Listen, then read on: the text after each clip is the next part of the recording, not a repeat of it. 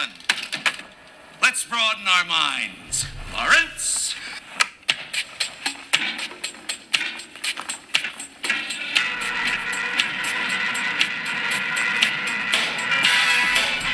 From the Ancient One studio, this is the Cubic Shenanigans Warhammer Podcast.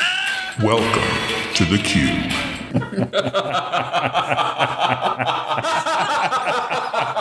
Well, hello, everyone, and welcome to episode 116 of the Cubic Shenanigans Warhammer Podcast. I am your host, Dan. And I'm Brendan. And we are joined by our dear friend, Nick McKenna. Welcome back, man. Thanks, guys. It has been like an eon since you've been on the show. And we have Nick here because... we're talking Gitz. Yeah, and he is just passionate about these little creepy guys. Oh, yeah. Loves his Goblins Git army. best. You know, Gitz and silverware go together. Anybody who's seen Nick's army knows what I'm talking about. It's impossible to miss. Yeah. And it's just really fun to have him back and be able to talk about this book, which is pretty scary sometimes when you look at what it can do. That's really good. Yeah. That's the long and short of it, is right now it's really good. You know, certainly when we get into discussing the meat and potatoes of it, I'll highlight some things of where we might expect to see some changes. Because I don't know that they were misses or if the design point of it was intentional. There are a couple of things that are odd, and then I can tell you, Gitz players, there's a likely reasonable expectation that some of these points are going to go up. Yeah, some of this stuff for what it does and what the points are is pretty wild. It's pretty lunatic, like them. Yeah. So good. Other than that, we're just going to catch up on some stuff. You know, it's been a few weeks, so just stuff in Whispers and Scriptorium and those kind of things. And that's about it. Let us move right on into Whispers from the Warp. Hello. My name is Inigo Montoya. You killed my father. Prepare to die. We're going to start with hobby talk. And Nick, since you're the guest, what have you been up to? I've been painting a little bit of Age of Sigmar, sort of getting these Gits, you know, up and finishing some stuff that I hadn't. And then I also got a Gazgul Thraka model, the 40K one. So cool. For my birthday last year. Been working on painting that, trying to make him look pretty cool. Making his power claw look like it's molten and like melting. And yeah, awesome. I'm pretty excited. Well, you got to send pictures, man. You know that. Yeah, we'll do. So you got to. That sounds like a great project. And you had talked last night about maybe doing a war wagon or something. Yeah, you know, there's always dreams and things you look at, and yeah, the war buggies with the orcs and 40K look pretty cool. Side stretch, but yeah. Brendan, how about you? Getting ready for a lot of things. Yep. So I've been working on the Secret Adepticon hobby. I had some bad news for you yesterday, Dan, so I tried to soften the blow with showing you the, some the progress. project.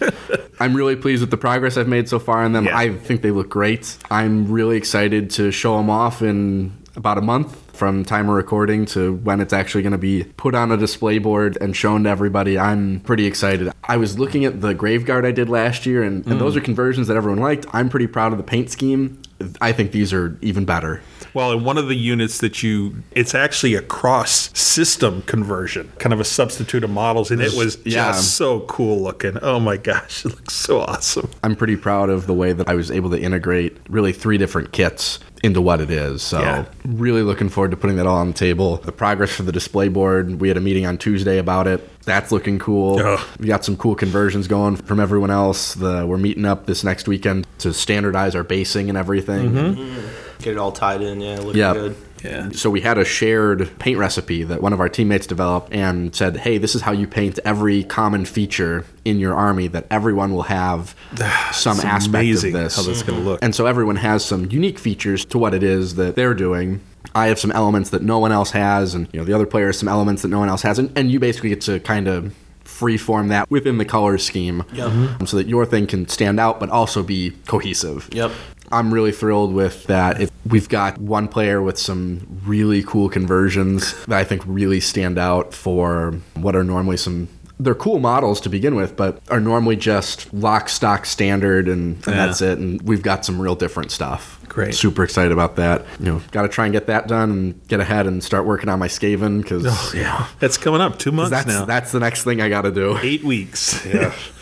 Well, might be a lot of Storm Fiends that I paint, I think, is it's a very efficient use of time and paint. Yes. Yep. And points. So And points. you fill that roster up. Yeah. Yep. And cool. So you... Oh, man. I'm finally at the point where I am very close with my Sylvaneth. I got my first Tree Lord done, so I've got 3 big guys finished. I finished all 3 of my units of Tree Revs, so they're all done. And I'm going to talk a little bit later about a game I played with Dave, our friend Dave Nordstrom, and that kind of is pushing me towards one other option. So I'll have those models to paint. There'll probably be about half a dozen of those. But I'm very, very close to being finished and having an army that I can kind of, play around with. As we talked, last night again, I'm just trying all kinds of different things, not worrying so much as I always do about what's cool, and it's a little bit not me, because usually I want to have an army that's just fun to play. Mm-hmm. This one I'm a little bit more serious about, so I want to kind of limit my options and then figure out a list that I could just play the hell out of and try to get enough reps that I could get reasonably good at it. I thought your conversions were looking really cool, too. Oh, thank you. The little extra items that you put in, the bugs and stuff. I'm not as good as some people about just totally changing the model, but I do like to do those things around the edges, and Etsy's always a great place to go for stuff like that, little bits and bobs that you need. Mm-hmm. So, I'm very happy about the progress on it. And I would expect within, probably by the time Adepticon comes around, I'll be finished with my Sylvaneth and ready to roll out for Rubicon. Yeah, it'll be nice, whatever I end up playing. So, Let's move on to pre-orders and stuff like that. So all the pre-orders this week are 40K stuff. There's a Primaris box. This is all related to the new lore that's come out, kind of the new, whatever it is, path that their story path they're going on. There is a Primaris box with all kinds of kit in it. There's also what they're calling boarding patrols, which are kind of like Vanguard boxes. Yep. But there's one for Chaos Marines and there's one for NIDS. Those things were all pre-orders this week. But that's it. No real things in Sigmar, nothing there. Releases, well, we got 40K guard box. In fact, there's a lot of guard stuff. The Cadian bits, they got an actual sprue for bits. The Baneblade, they're actually showing all 7 versions of it, which is pretty cool to look at. I think it's just a reboxing, isn't it? Yeah, okay. It is, exactly. And I'm sure that, I don't know this 100%, but I'm almost sure that you could build any version out of the box. I'm sure they put everything in there that you need. But it's just cool to see all the different versions on the screen and realize how versatile that hull is. Yeah, as long as you're good magnetizing, you can build all of them in the same kit. A lot of them, You need a lot of magnets, but you can do it. Yeah. Very cool. And then I kind of got a laugh out of the Rough Riders that they have coming out, because they're literally guys with horses that are carrying these lances with explosive heads on them. And I'm like, look, I get it, but it's the 40th freaking millennium. You either get speeders or you get sentinels or you do something. If you want to play with real horses, you should be playing Sigmar. It's just Dan's opinion. They just look silly for a 40K army. If I can imagine using those models in a Sigmar army.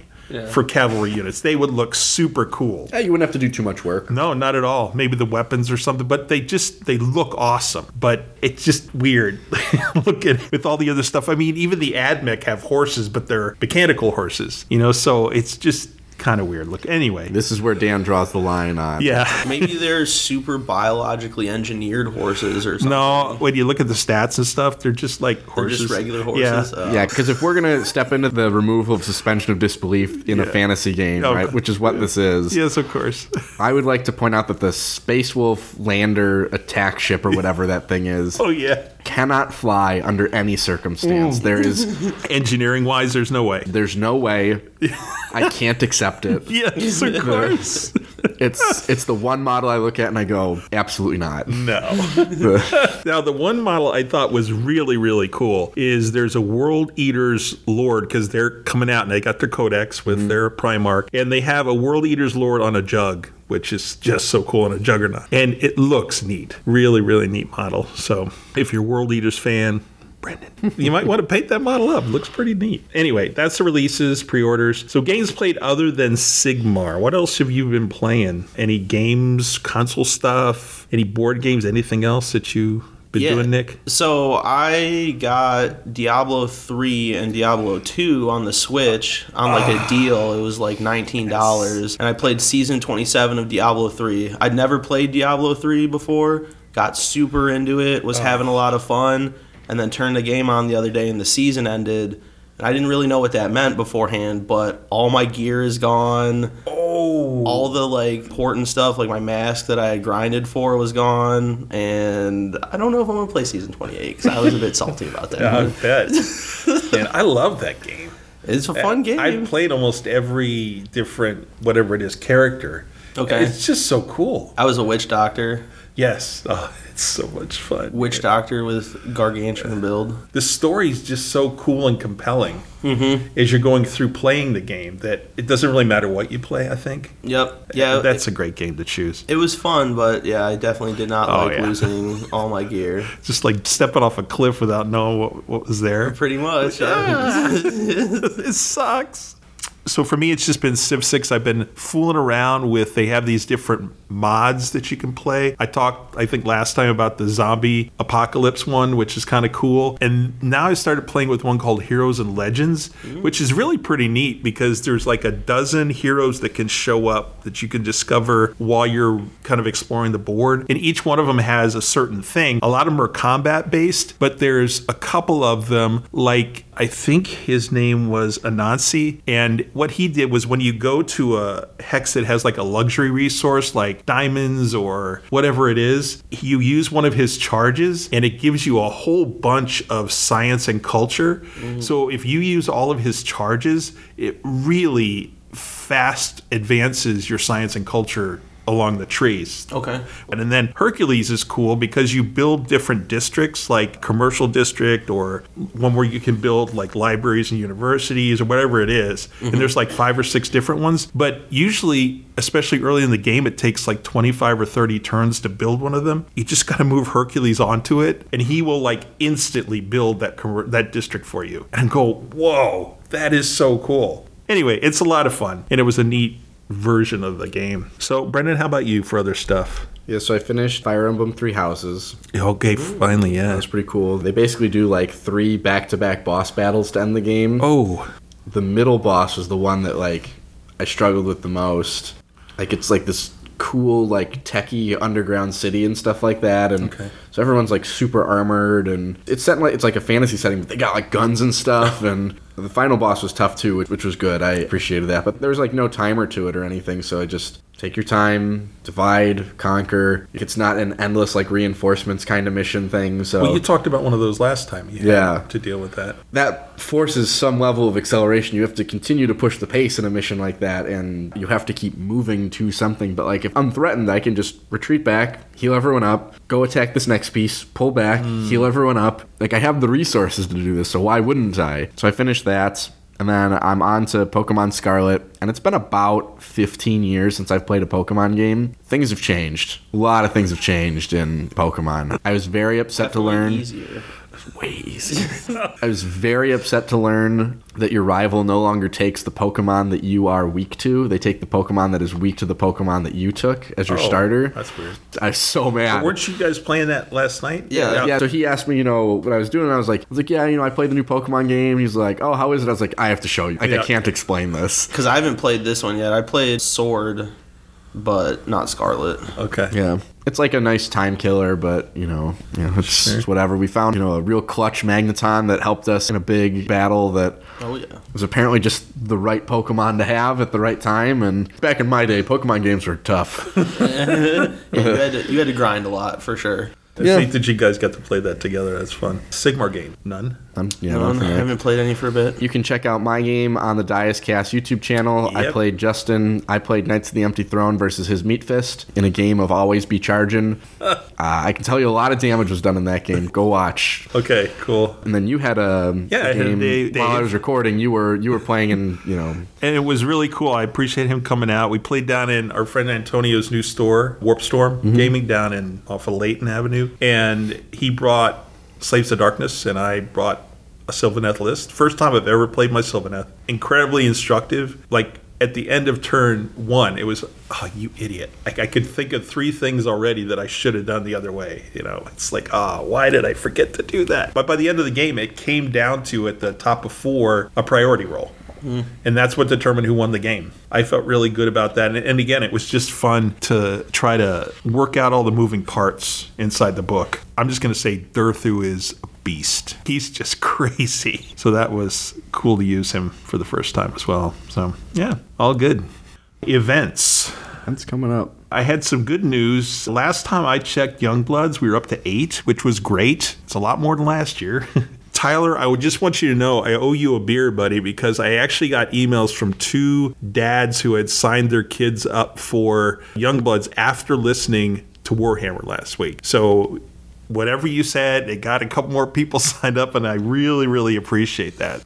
We have Spring Rubicon. We talked about that at the end of April. Up in West Bend, your Kansas City Open is still... All the Games Workshop Open tickets are on sale, not just the KCO. We got that. And when is the date for that again? Just remind me. That is in June. Okay, so it's beginning of summer? Yep. All right, cool. It is June 1st through the 4th. And then we have a one-dayer now in about 2 weeks at our friend Austin's house, which is very, very cool.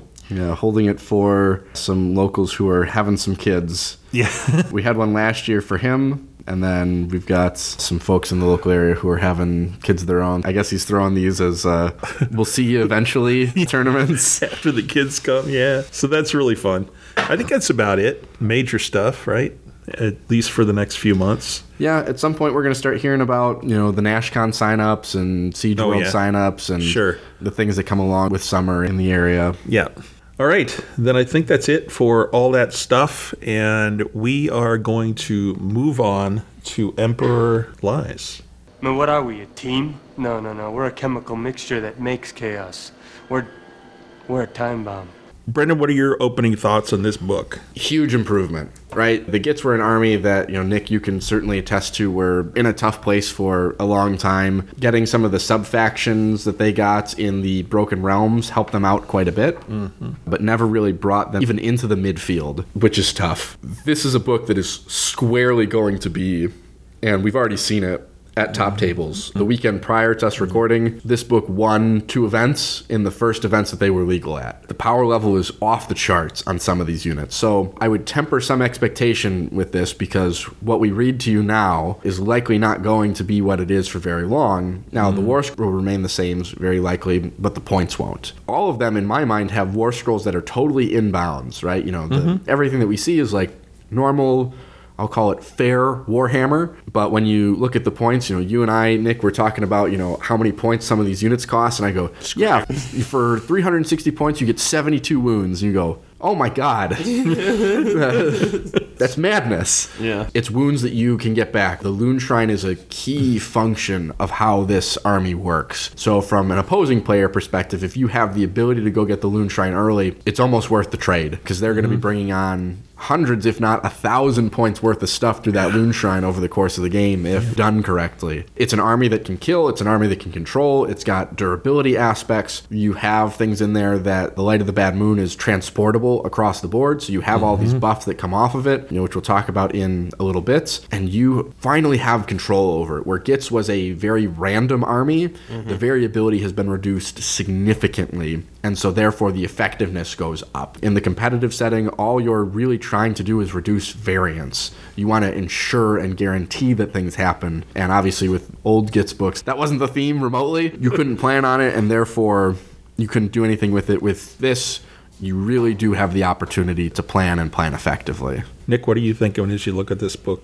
Just kind of went over it the first time. I'm liking it. Brendan hit all the hard technical points, but just looking through it, I like some of the buffs that some of the characters have gotten. Scragrot, some of the wizards. Yeah, just overall, it's looking good. I'm excited to play it. I guess I wanted to talk about a disappointment because you guys talk about how exciting this book is, and it is. It's great for Gitz players. I was just a little bit disappointed in the way spiders have been treated in here. They just seem to be they did all these things for the other factions, as it were, because this is kind of a book of 4 factions when you think about it. And the spiders are just kind of an afterthought. They feel like that. They're just on the side. Yeah, and, the changes that they got or didn't get, they just kind of seem the same to me. And when I look at the War Scrolls and I look at the stats and I look at all the other things, they just feel like, okay, if I really want to take a spider army, that's okay. But I don't know that I'm going to feel all the changes that this book has brought if I take spiders. I still think it's insane that Scragrot is freaking 100 and some points, 160 points, you said, I think, or something. Yeah, that's nuts. He's cheap. Yeah, it's like, no, you got to change that. All right, folks, let's jump right in, and we're going to have Brendan talk to us about the Bad Moon's orbit, because the Bad Moon is so central, not just to the story, but to the game here. The Bad Moon got much more reliable and much more useful. You know, Nick, I think you can speak to a couple games where the moon, like, basically never came onto the board. Yep. Or it very quickly went right through the middle to the end. And 2 6s in a row and you were done. Not much you can do there. So I can promise you now, you will always get to use the moon at least 3 times. Okay. Minimum. Guaranteed. 3 out of 5 is not bad at all. What you do is, if any of you are Gloomspite Gitz, if you're both Gloomspite Gitz, you got to roll off to see where it starts. You pick one large table quarter of the battlefield for it to start. So the moon starts in that center, and it lights up that table quarter for the first battle round. At the start of the next battle round, so starting from the second and onwards, you roll a dice, and on a 1 to 3, it doesn't move, and on a 4 up, it moves to the next location. There's no double jumping anymore, so it goes from the table quarter you picked to the middle to the next table quarter. So the goal, obviously, here is to get it to the middle and get it to stay there as best you can. And there are ways to do that in the book. Yes, there are. And you gain a number of benefits based on what your keywords are for being under the light of the Bad Moon. There are things that hand out light of the Bad Moon nearby. The way that it moves and the manipulation of it is much more controlled, because before, on a 1, it didn't move. On a 2 through 5, it jumped 1 space. And on a 6, it jumped 2. Now it's a 1 to 3, it stays. A 4, it moves 1. A 4 up, it moves 1. And that's it. Yep. You can count on it getting to the middle probably either in the second or the third battle round on an odds basis, which is where you want it to be. Whereas before, no promises. In the first turn, you didn't even have it. Right? Yeah. Now you have it from the start if you're the only Gitz player in the quarter that you're going to be operating in, and that's going to be pretty good. Yeah. So, turn 1 used to be kind of rough trying to get everything going without the moon. yeah. So, Nick, why don't you tell us what the benefits are from being in the light of the Bad Moon nowadays? Of course. So first we have Frothing Zealots. If a friendly Moon Clan unit receives the rally command while is affected by the light of the Bad Moon, you can return 1 slain model to the unit that receives the command for each 4-up instead of each 6. So It's sick. really giving you a lot of regeneration there. Yeah. 4-up rally on keyword Moon Clan. You're going to be surprised at some of the units that have Moon Clan keywords. They're SQUIGS. and there's a heroic action we'll talk about in a little bit that makes this real extra good. Just nuts. And then the next one is Lunar SQUIGS. While Gloomspite Gitz squig units are affected by the light of the Bad Moon, they can attempt to charge even if they ran in the same turn. I like that one. Ugly. That's a good one. Well, wait till you find out that SQUIGs are more reliable. Yeah. Next on the list, we have Moonlit Hide. Add 1 to the save rolls for attacks that target Gloomspite Gitz Troggoth units while they are affected by the light of the Bad Moon. Sweetness. Pretty good. They're already pretty tough. Adding an extra save is going to be real good. Trogs all day. Yeah, they're up to 4-up base save, so 4-up with a built-in +1. Oh. It's not bad. Yeah. You can still spend all out defense. You can still put Mystic Shield on things. I mean, you can get +3 to your save, so you can be ignoring Ren 2 on some already pretty tanky stuff. So. And some of your trolls, or half of them, kind of have a 5-up ward as well, built in. Yep. So, oof. A lot to chew through. Yep. And then the final one under the Bad Moon light is Spider Fang Venom. So while Spider Fang units are affected by the light of the Bad Moon, their Spider Venom ability causes mortal wounds on an unmodified roll of 5+ instead of a 6. Nice. Pretty good. Yeah. And there are things that affect that as well we're going to talk about. So all these things are reliable. All these things are things that you want. You know, you want all your units to be under the light of the Bad Moon as much as possible. It's just good, right? Yep. You know, some of the things you lost from it, Nick, you know, you were mentioning that you were a little bummed out about, you know, some of the chip damage that came with it and the casting buff and debuff that came along with it. It's less bookkeeping, so, you know, that's certainly a nice thing. Always appreciate less bookkeeping. for sure. So next thing we have is Bosses of the Everdank, which is the heroic actions for Gloomspite Gitz heroes. We have a couple of quote tables. So the first thing we have is Gloomspite Gitz heroic actions. This is obviously for heroes. The first one is Beckon the Lunatic Hordes. Only a Moon Clan hero affected by the light of the Bad Moon can carry out this heroic action. This hero can immediately issue the rally command up to 3 times without command points being spent. Each unit that receives the command must... Oh, that's just sick.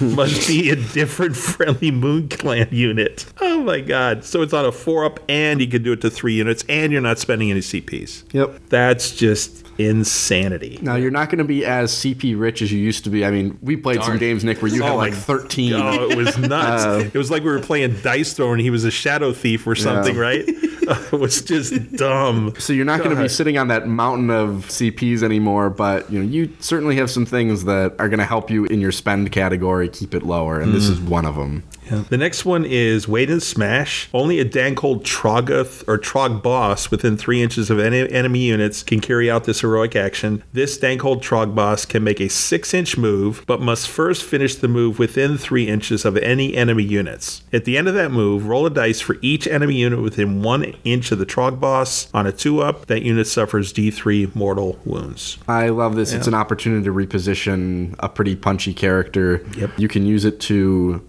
basically out of sequence tie up a unit that wasn't in combat before that cannot redeploy. You can use this to pin and win. That's great. And then the next one is Beasts of the Loon Lairs, and this is for Gloomspite Gitz monsters. The first one is Ensnaring Webbing. Only an Arachnarok unit can carry out this monstrous rampage. Pick one enemy hero within 3 inches of this Arachnarok unit that is not a monster and roll a dice. If the score equals or exceeds the hero's wounds characteristic, that hero cannot fight in the following combat phase. This is so niche, though. Ooh. You can only target heroes that are 6 wounds or less. You have a single dice roll attempt to try and equal or beat that wounds characteristic. Most heroes are 5 to 6 wounds. Yeah. You're looking at a 1/3 or a 1/6 chance at triggering that. Sure. You're better off roaring them, unless you've used all of your other monstrous actions somehow, and you just have this to go, then you go, okay, sure. And then the next one's Giant Boing. Only a Mangler Squig unit that has made a charge move this turn can carry out this monstrous action. This Mangler Squig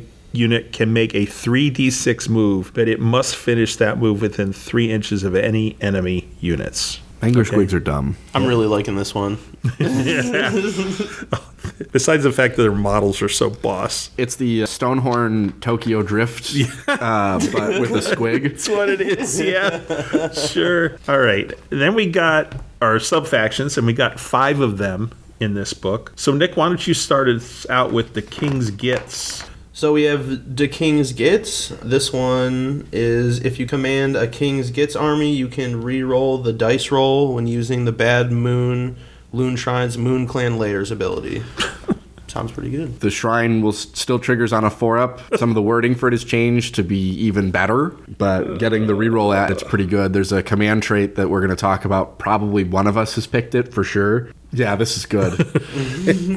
Just keeps getting better and better. Yeah, it sure does. Yeah, I'm liking it. Which one do you want to do, Brendan? I'm going to do Glog's Mega Mob. I'm a big proponent of Trogs in this book. So they have monstrous regeneration. Each time a friendly Glog's Mega Mob Trogoth unit fights, after all of its attacks have been resolved, the effect of its regeneration or greater regeneration ability is triggered. So this means that every time you fight, you get to heal. Plus, we're going to talk about they can also heal another time. Yes. So lots and lots of healing. Healing is now automatic. Yeah.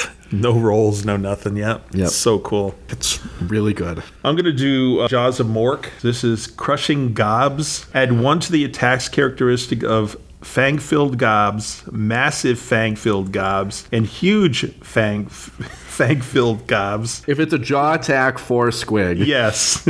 Used by friendly Jaws of Mork squig units that have made a charge move in that turn. And we just talked about being under the light of the bad moon. Whoa. Gives you run and charge. Big change for squigs is their movement is no longer incredibly random. It's only slightly random now.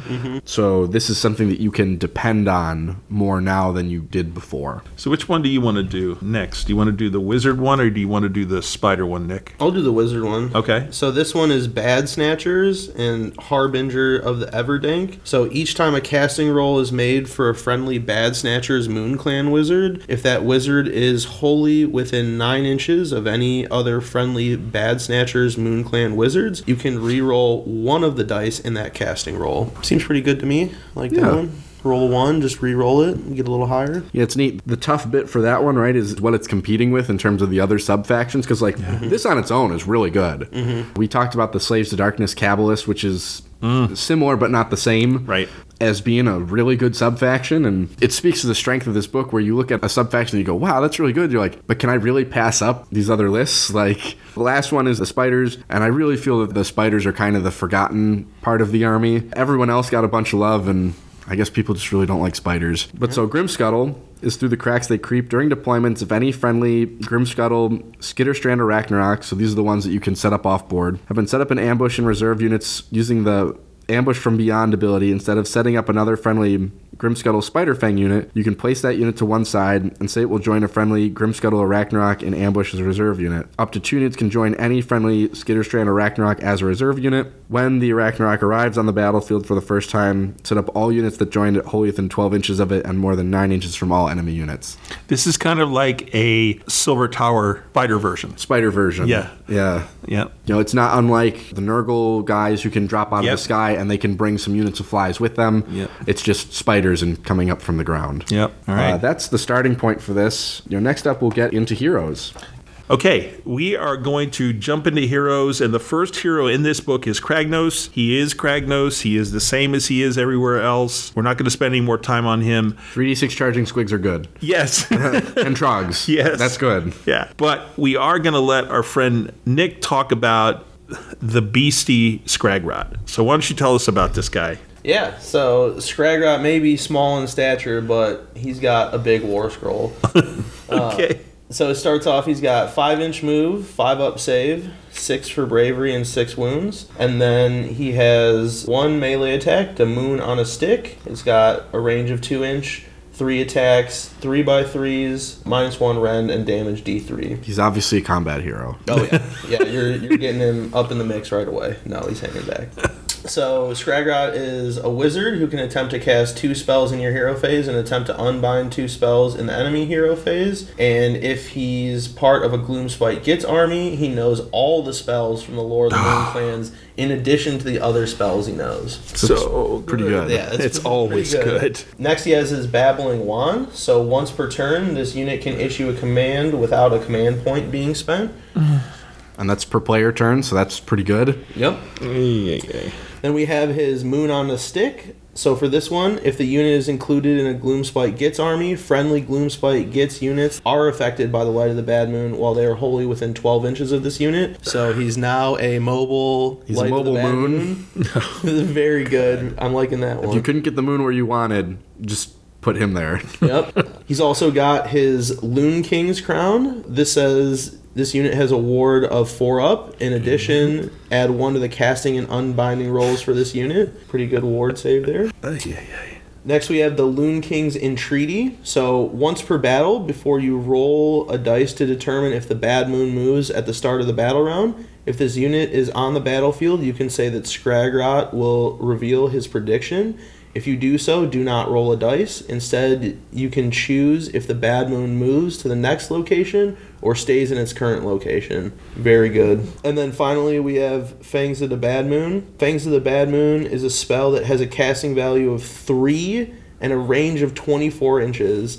It successfully casts, pick 1 enemy unit within range and visible to the caster and roll a number of dice equal to the casting roll. For each 3 up, that unit suffers 1 mortal wound. That's really good.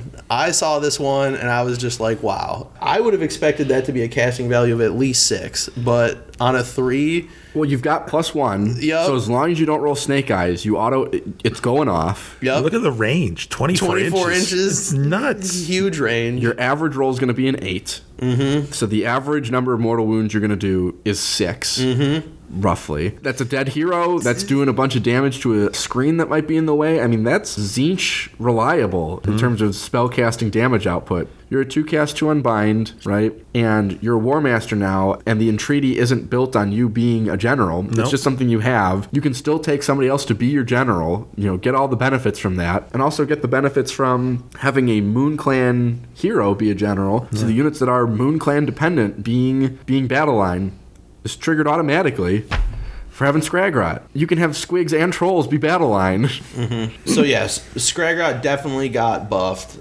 in, I would say, every aspect, and I'm really excited to get him on the table now.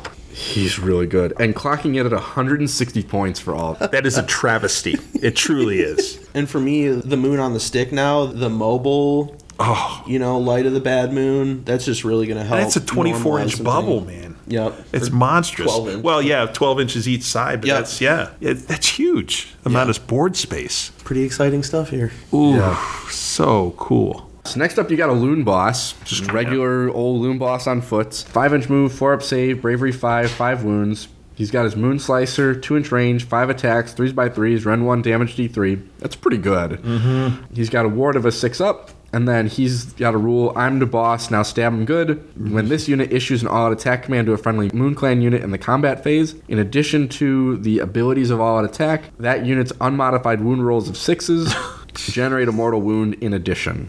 It's so good. This is, I think, the first book we've seen this kind of interaction where you have modified base commands. Yes. Mm-hmm. That's pretty neat. Where all-out attack is like all-out attack plus. That's so cool. That is really, really cool. There's at least one other instance of this in the book that is pretty good. I like that. Then we have the Mad Cat Shaman. He's the next guy. 5-inch move, 5 bravery, 4 wounds, 6-up save. He has his Moon Staff. It's 2-inch range, 1 attack, 4x4s, -1 D3. Yeah, okay, fine. He is a wizard, can attempt to cast one and unbind one. Once per battle in your hero phase, you can say he will eat its Mooncap mushroom. If he does so, this unit can attempt to cast one additional spell in that phase. If it does so and the casting roll is a double, this unit suffers D3 mortals after the effect of the spell has been resolved. And he's got 4 wounds, so that's awesome. His head explodes. Right? Then we have the Night Shroud, which is a spell that has a casting value of 5, range of 12. If successfully cast, pick one friendly Gloomspite Gitz unit wholly within range and visible to the caster. Until the start of your next hero phase, subtract 1 from hit rolls for attacks made with missile weapons that target that unit. So, Nick, I'm going to jump the line here. I'm going to take the Squig Bosch with Nasha Squig. Okay. So this is the new hero. 5-inch move, 6-up save, bravery 5, 4 wounds. He's got his Squig Crook, which is 2-inch range, 3 attacks, 3x3s, rend 1, damage 2. And the Squig is 1-inch range, 3 attacks, 4x3s, rend 1, damage 1. He's got a pouch of fungus. In your hero phase, you can pick one friendly Squig unit to be fed this batch of mushrooms. If you do so, apply one of the following effects to that unit. Each effect lasts until the start of your next hero phase, and the same unit cannot be fed a batch of shrooms more than once in the same phase. Option 1, add 3 inches to the unit's move characteristic. Pretty good. Option 2, if the unmodified hit roll for an attack made with their mouths is a 6, the attack causes 1 mortal wound in addition to any damage it inflicts. I wonder if we just saw something about this. So you could conceivably have 6s to hit do mortal wounds and 6s to wound do mortal wounds.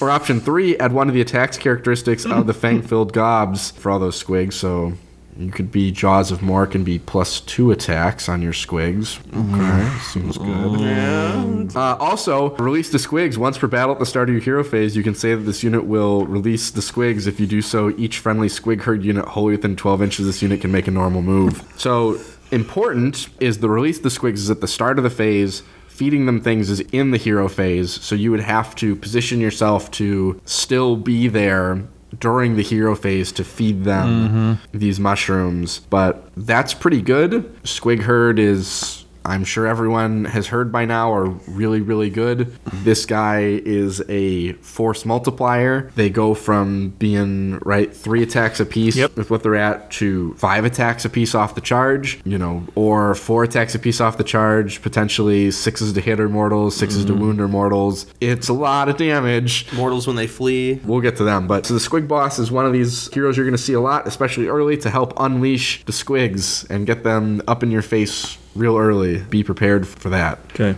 Then what do you got, Nick? You got your Loon Boss. Sure. Next we have the Loon Boss with Giant Cave Squig. So he's a 5-inch move, a 5-up save, 5 bravery, and 7 wounds. He's got 2 melee weapons. One is the Moon Prodder, 2-inch range, 4 attacks, 3x3s, rend -2, damage 2, and then the massive fang-filled gob. So 1-inch range, 4 attacks, 4x3s, rend -1, damage D3. And then for his abilities, he has Dead Trixie. The unit has a ward of 6+. Going somewhere at the start of the Battle Shock phase, you can pick one other friendly Gloomspite Gitz Grot unit within 3 inches of the unit and say that the Loon Boss will set his cave squig loose on them. If you do so, that unit suffers D3 mortal wounds, but for each mortal wound it suffers, add 3 to its bravery characteristic until the end of the phase. And then finally, we have Gobbled Up. So at the end of the combat phase, pick one enemy model within 1 inch of this unit and roll a dice. If the roll is equal or greater than the model's wounds characteristic, it is slain. Pretty decent. So next up, you have 2 Underworld's warbands. You know, we don't talk about them. No. The one thing I'll point out is the new one, Grincrack the Great. He's got a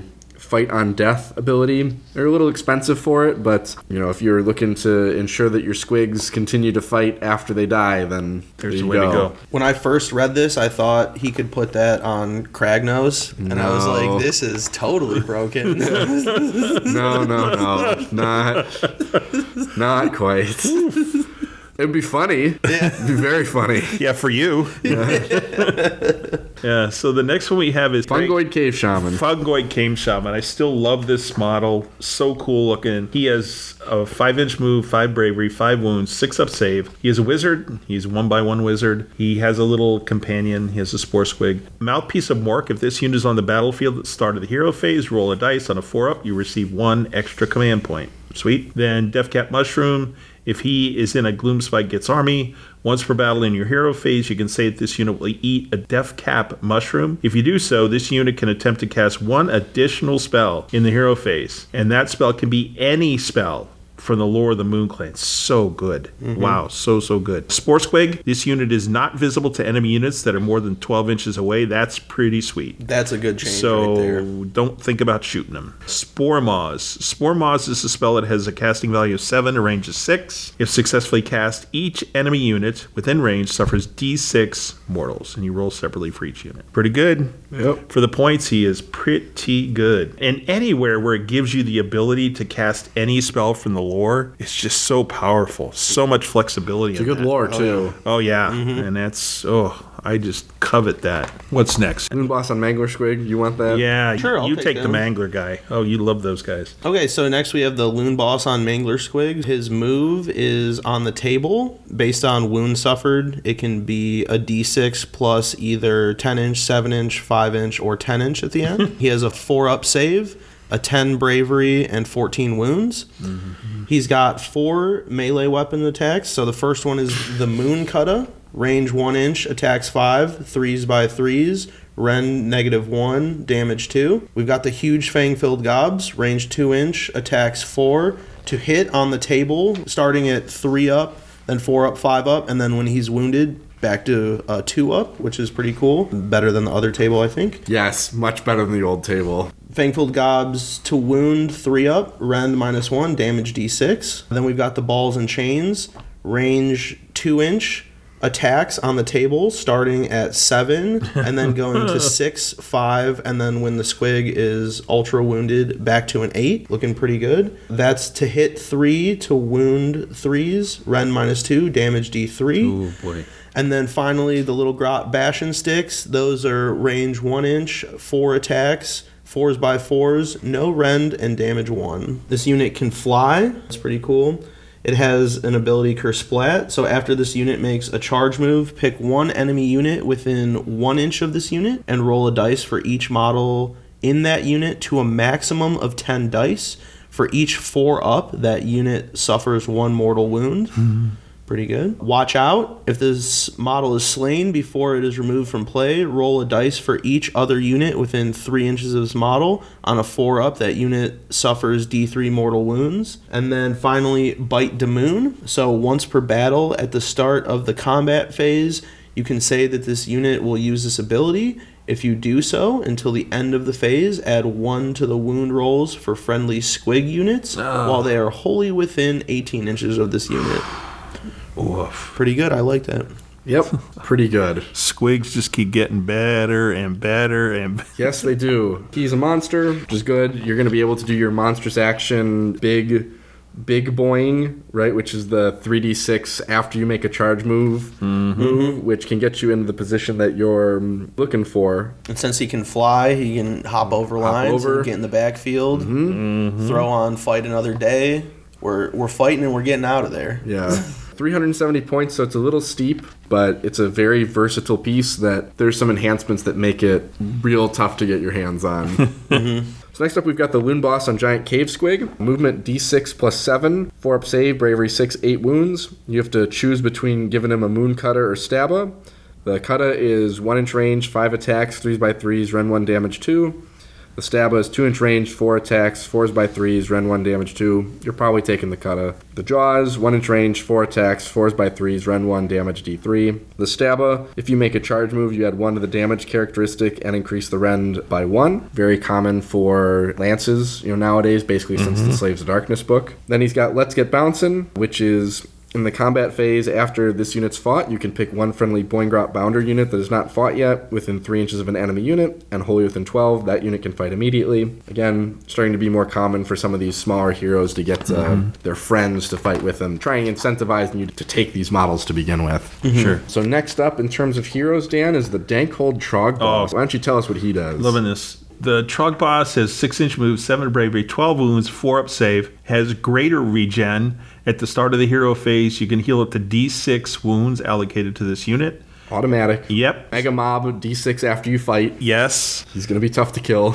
This unit also has a 4-up, ignore the effects of a spell or effects of an endless spell on this unit. So very, very nice there. At the start of a combat phase, roll 1 dice for each enemy unit within 3 inches of any friendly units with this ability. If the roll is equal to or greater than the number of models in that enemy unit suffers 1 mortal wound. Crushing Grip, like this one. At the end of the combat phase, pick 1 enemy model within 1 inch of this unit and roll a die. If the roll is equal to or greater than that model's wound characteristic, it is slain. Sweet. And all the big Dankholds have that. The Shepherd of Destruction. This is cool too. When this unit issues an all-out attack command to a friendly Gloomspite Gitz Troggoth unit in the combat phase, until the end of that phase, add 1 to the attack's characteristics of melee weapons used by the unit. This is another enhanced all-out attack again. +1 attack, +1 to hit. Pretty sweet. Especially you have a unit of Trogs. Man. Yeah, and his combat profile is pretty good there, Dan. Boom. Yeah. That's Brendan's way of reminding me that I didn't talk about it. Yeah, that's true. Let's talk about the melee profile real quick. The Boulder Club is 2-inch range, 4 attacks, 3x3s, -2 D6 damage. That is very respectable. Pretty cool. Yeah, 200 points, is one of the elements to getting Trogs to being battle line. Yes. Having a command ability that not only gives you +1 to hit, but adds 1 to the attack's characteristic of all your Trogs is pretty good. Being under the light of the bad moon, giving you +1 to your save, so you don't necessarily need all-out defense. You basically have all-out defense built in if you're in the light. Yeah, getting the extra, fight against Rends is pretty good, but you're already offsetting something that your opponent, if they don't have Rend, isn't doing. The other nice thing is it is not a named character, so you can give it artifacts and stuff. So that's really nice too. If you're going to take a Trog army, very cool. And the artifacts for Dankhold Trog bosses are good. They are. Scuttle Boss time, huh? Yep. Nick, tell us about this boss on this big ol' spider. Sure, so we have the Scuttle Boss on Gigantic Spider. He's got a 10-inch move, a 4-up save, 6 bravery, 8 wounds. He has 2 melee weapons. First one is the Envenom Spear, range 2-inch, attacks 4, 3s/3s, Ren -1, damage 2. And then he also has the Gigantic Fangs, so 1-inch range, 4 attacks, 4s/3s for hit and wound, Ren -1, and damage 2. For his abilities, he has Spider Venom.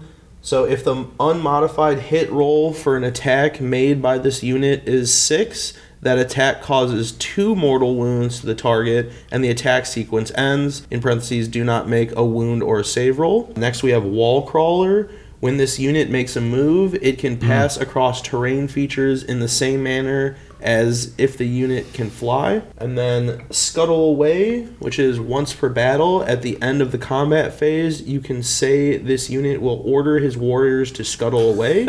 If you do so, you can pick 1 friendly Spider Riders unit wholly within 12 inches of this unit. This unit and the unit you picked can retreat, one after the other in the order of your choice. That's pretty nice, man. Not counting as a retreat, yeah. They're fast. They're 10-inch move. You're retreating out of phase. You can use it to set up a kind of a nonsense screen for next, or if you get the double, you can throw them into whatever you want next. Yep. Next up is the Web Spinner Shaman. 5-inch move, 6-up save, bravery 5, 4 wounds. He's got the Spider of the God Staff, or the Spider God Staff. Woo! 1 inch range, 1 attack, 4s by 3s, rend 1, damage D3. Combat Wizard, obviously. 1 cast, 1 unbind, 5 up ward save. His base spell is Speed of the Spider God.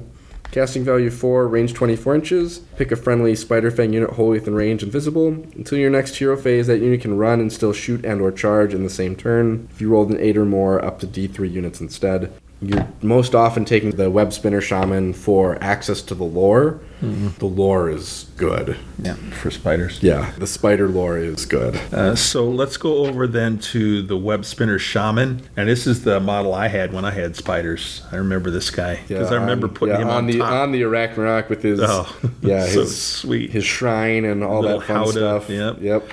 So he's got a 10-inch move, 16 wounds, bravery of 6, 4 up save. They have a shooting attack, 16-inch range, 10 attacks, 4x5s, no rend, 1 damage. That has lots of different melee attacks, 4. Spider God Staff, which would be the shaman, I assume, having that. 1 attack, 4x3s, minus 1 D3. The Chitinous Legs is 2-inch range, and it has a range of attacks from 8 down to 5. 4x3s, minus 1/1. Monstrous Fangs, 4 attacks, hitting on 2s, wounding on 3s, minus 1 and 3 damage.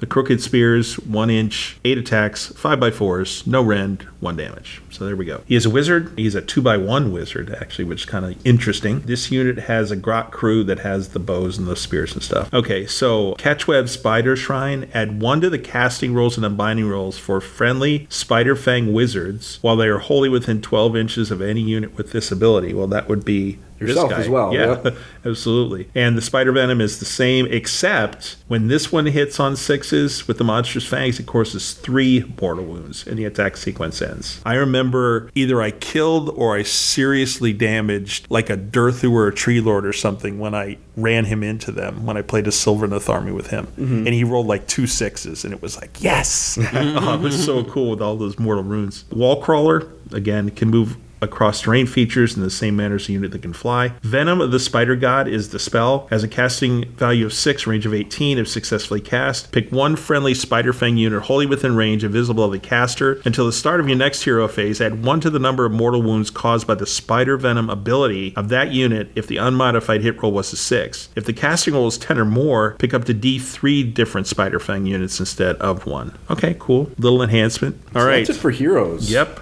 Let's talk enhancements. Sure. Alrighty. Enhancements is, there we go, 66. So enhancements. Nick, why don't you tell us what your first favorite command trait for Blessings of the Bad Moon is? So these are Grot heroes only. I think my first favorite is probably the Clammy Hand. Mm-hmm. So if this general is within 12 inches of the Bad Moon Loonshrine, in your army at the end of your turn, you can use the Bad Moon Loonshrine's Moon Clan Lair scenery rule 2 times at the end of that turn. So really just helping you bring back a lot of things. Pairing that with your King's Gitz allows you to re-roll it, so you'd have 2 of them that you're re-rolling. That's good. Yep, sounds like it'll be pretty reliable. And then the next one that I like is Fight Another Day. So Loon Boss only. Each time this general fights, after all of their attacks have been resolved, they can make a 2d6 move. Mm-hmm. If they do so, they must finish the move more than 3 inches from any enemy units. So taking the Loon Boss on Mangler Squig, getting him in there, getting him out after fight. Pretty good. Yep. That's very cool. My 2 are the same. The other ones are good too, but those are my favorite. Putting that on a Loon Boss on Mangler Squig, making its move, making its charge, 3d6 monstrous action, 2d6 bounce away. Yep. Good luck catching this guy. Yep. Good luck hiding. Yep. There you go. Let's move on to Trogbus traits then. You don't have 2 that you like, Dan? I like the same 2. The same 2? Yeah, oh, wow. it's really, all right. really weird. I kind of... Fair enough. I was considering the Squig Hero one, which is add 1 to hit and wound rolls, which isn't bad. Mm-hmm. It's not terrible, but yeah, I think those 2 are standouts. In terms of Dankhold Trogbus and the traits, I love Loonskin. I think that is so cool. This one's a no-brainer. Yeah, it is, absolutely. If your general has this command trait, you can include one of the following endless spells in your army without spending any points. Hello, listeners, no points. Free endless spell. Not that you don't have enough stuff in this army for no points. Man, that's amazing. He can cast those as in the same manner as a wizard, but he doesn't have to be the one that casts it. One of these endless spells is 100 points. Yeah. You can take Scragrot and this guy. Yeah. Give him the Loonskin trait. You take the free endless spell and have Scragrot cast the 100-point endless spell. With his +1, yep. And so in addition to getting a free endless spell, he can also cast the spell that you pick as if he was a wizard. That's the only thing that he can cast, though. Yeah, that's it. He is not a wizard, and he doesn't become a wizard or anything else. But you're getting 100 free points. Yeah. Now, you could, if you really wanted to be a wizard, you could do something with Arcane Tome or whatever. Yeah, right. What are you guys thinking? Yeah, I really like that. I also like Alpha Trog.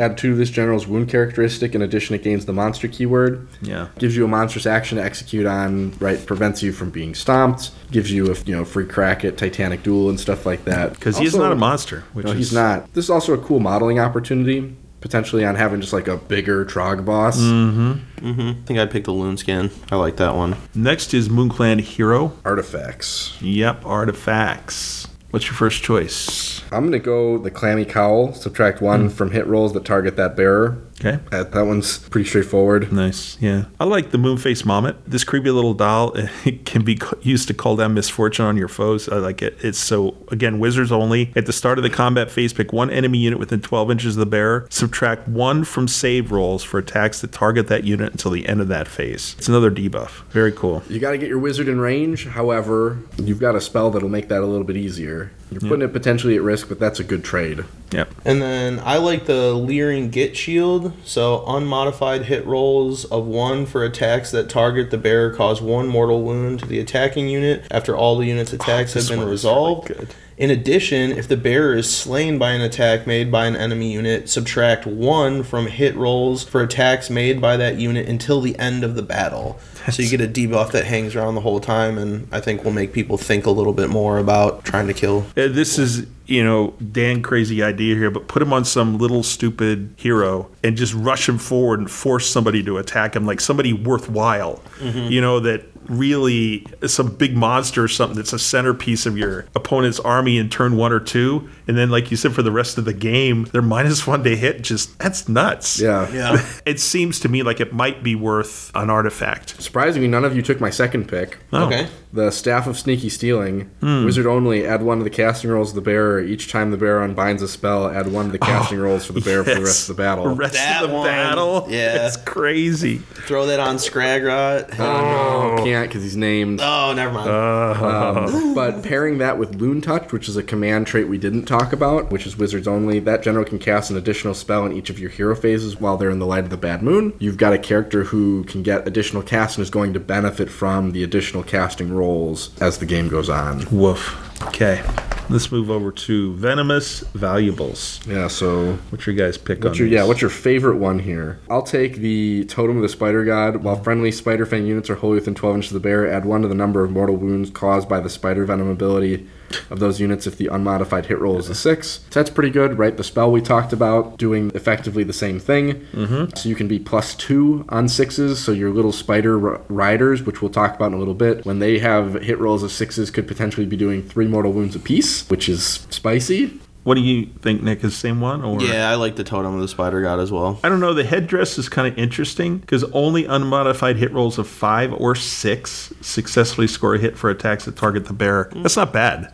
That's not bad at all. Kind of reminds me of the cockatrice with the only on 6s kind of thing. And then we have the Trog boss. Here we go for his little things. I think the glowy howitz is always kind of fun, and obviously it's very Gloomspite Gitzy, that it's very chancy. The bearer has a ward of 4 up, which is really, really good. At the end of each phase, because he doesn't internally, the Trog boss does not have a ward. At the end of each phase, if the bearer was allocated any wounds in that phase that were not negated, roll a dice on a 1. He looks at it, it looks tasty, and he eats it. And it's gone. So that's not bad stuff. I like Pet Gribbly. So add 1 to the bearer's wounds characteristic. In addition, each time a wound is allocated to the bearer and not negated, roll a dice. On a 1, the Pet Gribbly is squished. When the Pet Gribbly is squished, the bearer becomes enraged for the rest of the battle. Add 1 to the hit rolls and wound rolls for attacks made by the bearer while they're enraged. I just think the flavor on that's hilarious, where he gets super angry that his little pet squished. Brendan? I'm in the Glowy Howitz camp. That 4-up ward is... Pretty brutal. That's tough to pass up. Even though it might go away. So over to spells. Yeah. So what's everybody's favorite spell here in the lore of the Moon Clans? Oof. Obviously, Scragrot knows all of them. Don't even have to pick. Any spell to me that provides teleportation, any rule that provides teleportation, not just spells, I think is so powerful in this game. And so Hand of Gork is by far my favorite. Has the casting value of 7, range of 24, successfully cast, pick one friendly Gloomspite Gitz unit, and that range of 24 is just monstrous. More than 3 inches from all enemy units and is wholly within range, visible of the caster. Remove the unit from the battlefield, set it up again anywhere on the battlefield, more than 9 inches from all enemy units. It can't move in the following movement phase. You can do that multiple times. It's not like once per battle. And that's, wow. I'm just thinking, hey, there's a unit of how many squigs? I could just drop them off somewhere. Like, it's just brutal. Oh, I got 60 stabbers over here. Oh yeah, let me just put them wherever I want. Can you imagine dropping them somewhere close to your enemy's backfield? I used to do it all the time. Yeah, it's just like... Yeah, you beat me with it once. It's just brutal. So I love Hand of Gork. I think it's just great. What are you guys thinking? Yeah, so Hand of Gork, obviously very good. I like Itchy Nuisance. Casting value of a 6, range of 18. You know, pick one enemy unit within range, invisible. The strike last effect applies until the end of the turn. You know, that's just... I like things that hand out strike last, right? You know, the last episode we talked about Beasts of Chaos and all the things that hand out strike last. To me, that's something that, like, I'm drawn to in terms of being able to mess with my opponent's game plan. Sure. Nick, what do you got? I think I'm leaning towards Squig Lure. I know it's situational, but Squig Lure is a spell that has a casting value of 5 and a range of 18. If successfully cast, pick one friendly Squig unit wholly within range and visible to the caster. Until your next hero phase, you can reroll charge rolls for that unit. So it just adds a little more reliability. Really useful on Squig Herds, because Squig Herds can't receive any command abilities. So this builds in something for them. War of the Spider Fang. So Spider Fang wizards only, Dan. Yeah. I actually like the spider lore. Yeah. Sneaky Distraction. I wish the rest of the spiders were good. Yeah. Sneaky Distraction is my choice. It's a little bit high casting value, so that it makes it a little more iffy, but it's cast to 7, range of 12. If successfully cast until your next hero phase, subtract 1 from hit rolls for attacks made by enemy units while they're within range of the caster. Just makes them more reliable. Yep.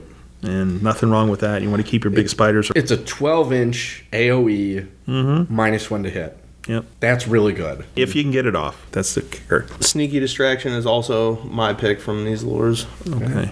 I like Scuttling Terrors. Casting value of a 6, of range of 18. If successfully cast, pick one friendly Spider Fang unit wholly within range and visible to caster. That unit can make a normal move. This is acting out of phase.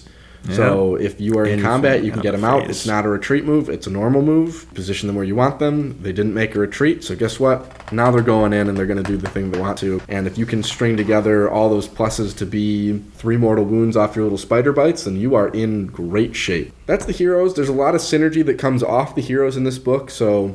Obviously, we talked about a lot of it being good. Yes. So listeners, try and keep this in mind as we talk about the units, because the heroes that you pair with the units is really, really, really super important.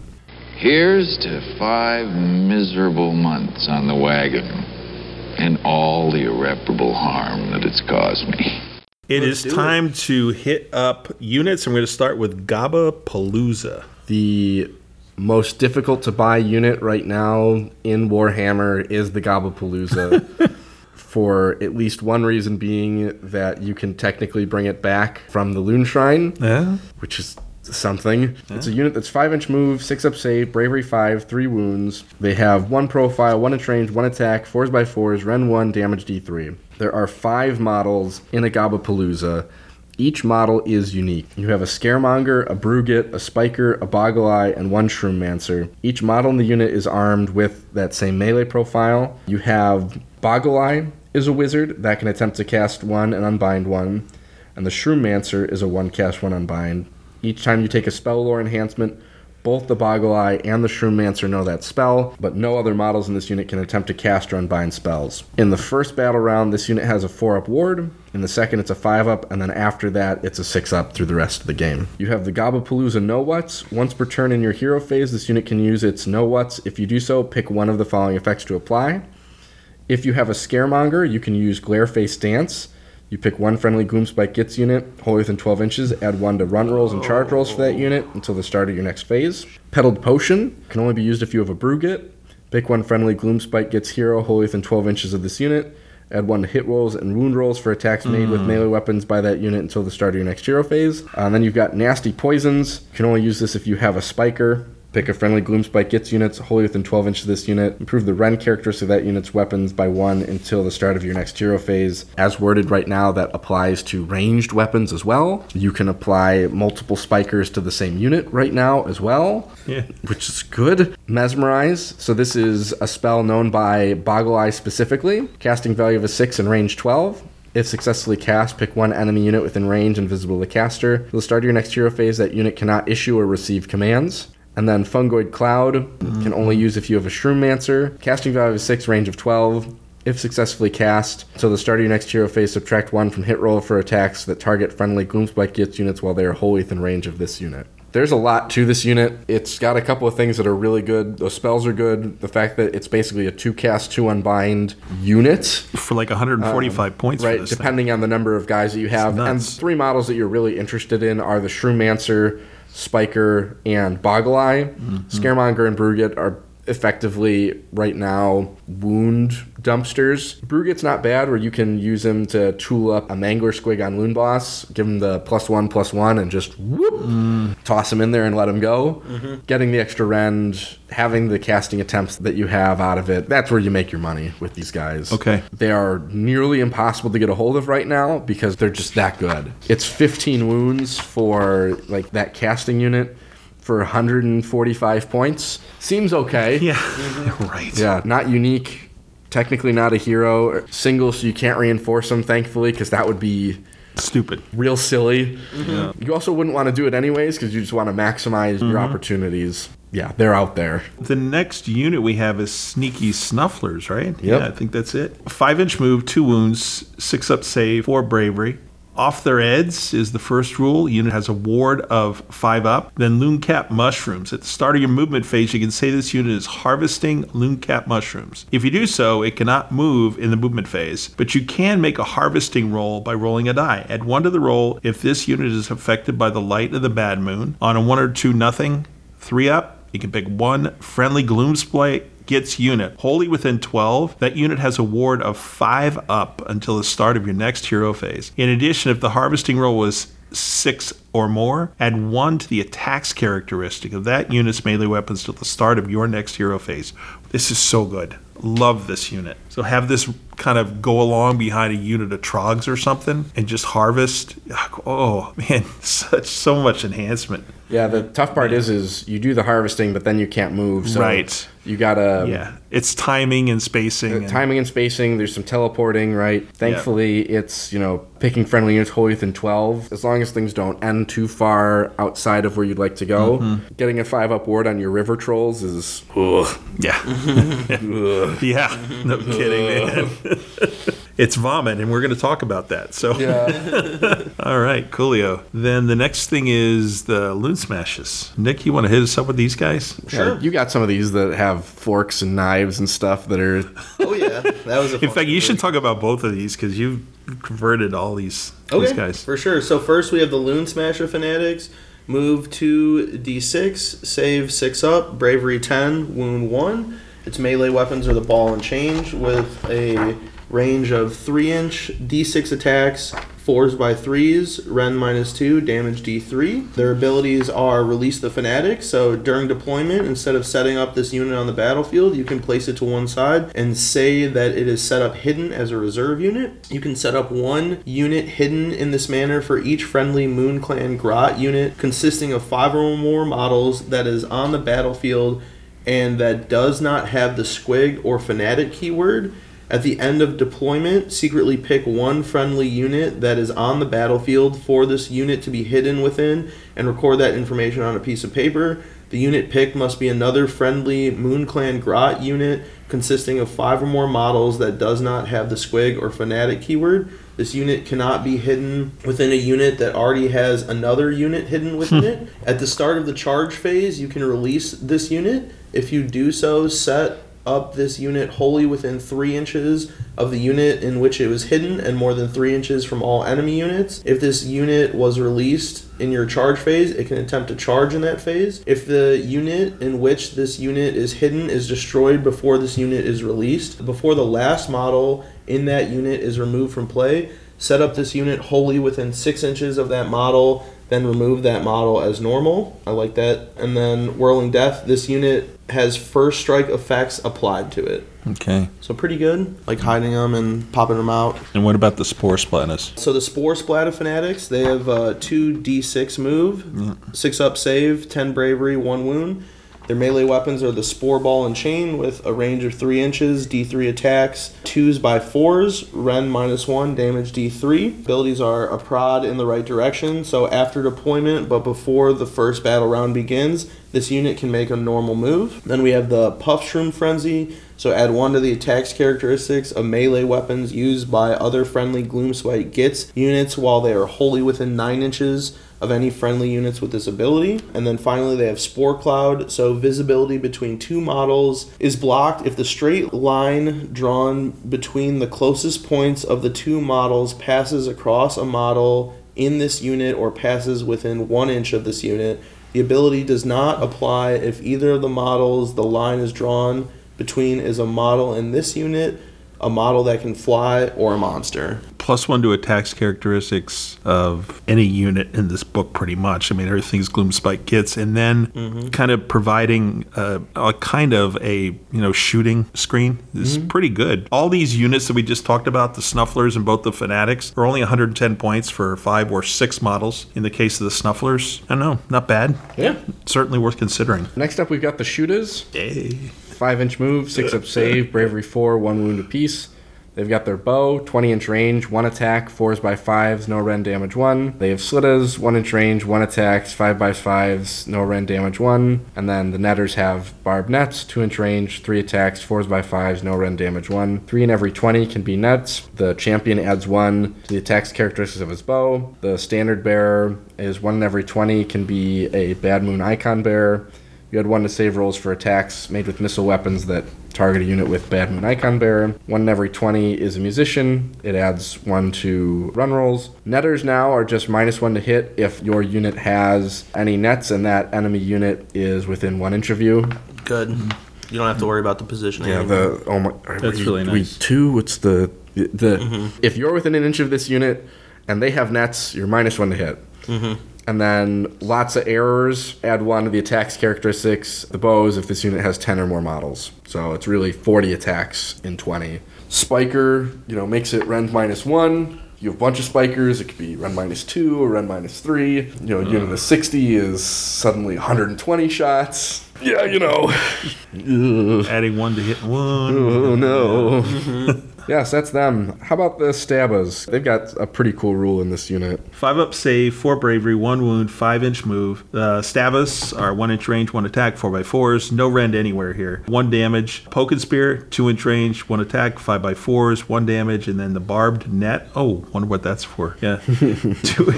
2-inch range, 3 attacks, 4 by 5s, 1 damage. The Champion adds 1 to the attacks characteristic. The Standard Bearer, 1 in every 20 models, can be a Bad Moon Icon Bearer. Add 1 to save rolls for attacks made with missile weapons that target this unit. Musicians, you can add 1 to run rolls for this unit. Nice. And Netters, we know what Netters do, so subtract 1 from hit rolls. And Archaic Horde. While this unit has 20 or more models in this unit can contest an objective while they are within 9 inches instead of 6. Boo, man. I cannot wait. Ouch. To see someone caught out by this rule. Oh, you're like, I just don't have the movement to get to that objective. And your opponent's like, yes. Oh, but I cap at 9. Oh, God. I have 22. You've got not that many. What? No. So good, man. All right, so I'm going to talk... Really unique rule. I love that that's a thing. I do wonder truly how often people are going to get caught by that. Yeah, for sure. Yeah, you can hear the arguments now. What do you mean? You're not within 6? Nah. But you can see the Grots doing that. I'm going to talk about the riders real quick because... Hey, wolves, of course, 12-inch move, 2 wounds, 5 plus save and 4 bravery. And there are 4 bravery. Yeah, I know, it's insane. There are only like 5. Brendan, would you check? I think there's only like 5 models. Yeah, it's a unit of 5. So it's not that much. For the points, has a bow, which is 16-inch range, 1 attack, 4x5s. No rend anywhere here either. 1 damage. The Stabistics, they have 2-inch range, 1 attack, 4x5s, 1 damage. And then the Jaws on the Wolves, 2-inch range, 2 attacks, 3x3s, and 2 damage. Can have 1 attack for the Git Boss. Standard Bearer adds 1 bravery. Musician adds 1 to charge rolls. Can't catch us. When this unit receives the redeploy command, you can re-roll the dice that determines the distance it can move. In addition, immediately after the unit redeploys, it can shoot. This unit cannot receive the Unleash Hell command in the same turn that it receives the redeploy command. Okay. Yeah, like you were going to do that anyways. Right. With your 5 shots. Yeah, right. The grab bow. Ferocious Pounce. This unit is eligible to fight in the combat phase if it's within 6 inches of an enemy unit instead of 3, and it can move an extra 3 when it piles in. Smelling Weakness. Add 1 to hit rolls for attacks made with this unit's Slavering Jaws, the target unit that has 1 or more wounds allocated to it. Overall, I just think this unit's a miss, given all the other things that are in this book. Sadly, as much as I love wolves, I thought there was going to be more to it than this. There's no synergy for them. No. They don't have the right keyword for anything. Like, yes, they have Gloomspite Gitz. Cool, that's great. Yeah. But the keyword that they fall under is Git Mob. The only other Git Mob keyword is Rippa's Snarlfangs. Right. Which is an Underworld's warband. Mm-hmm. They don't do anything. No. The way they kind of marketed them, I expected there to be more. I expected them to be like, you know, they talked about their Slavering Jaws and all that stuff and poisonous this. I thought, oh, maybe we can get the 6s, you know, can be mortal wounds or something at least. Mm-hmm. But no, just I struggled to find a role for them. Yeah, absolutely. Right? If you're looking for 5 cav bases, you're better off with 5 Spider Riders. Mm-hmm. Absolutely. For 90 points versus 135. Yeah. It's the same number of wounds. Yeah. And you got a chance at mortals. They do more. And there's more of a chance with those riders, to your point, Brendan, that they can get so many synergies. Yeah. If you're going in the spider route. They can do something. They can do anything. So a little bit of sadness there, unfortunately. You even have more bow attacks with the spider riders. Yeah, exactly. For less points. What? Livid. All right. So, winner, chicken dinner here. Squig herds. Yeah. Boy, oh boy. Are they first in line to get their points adjusted?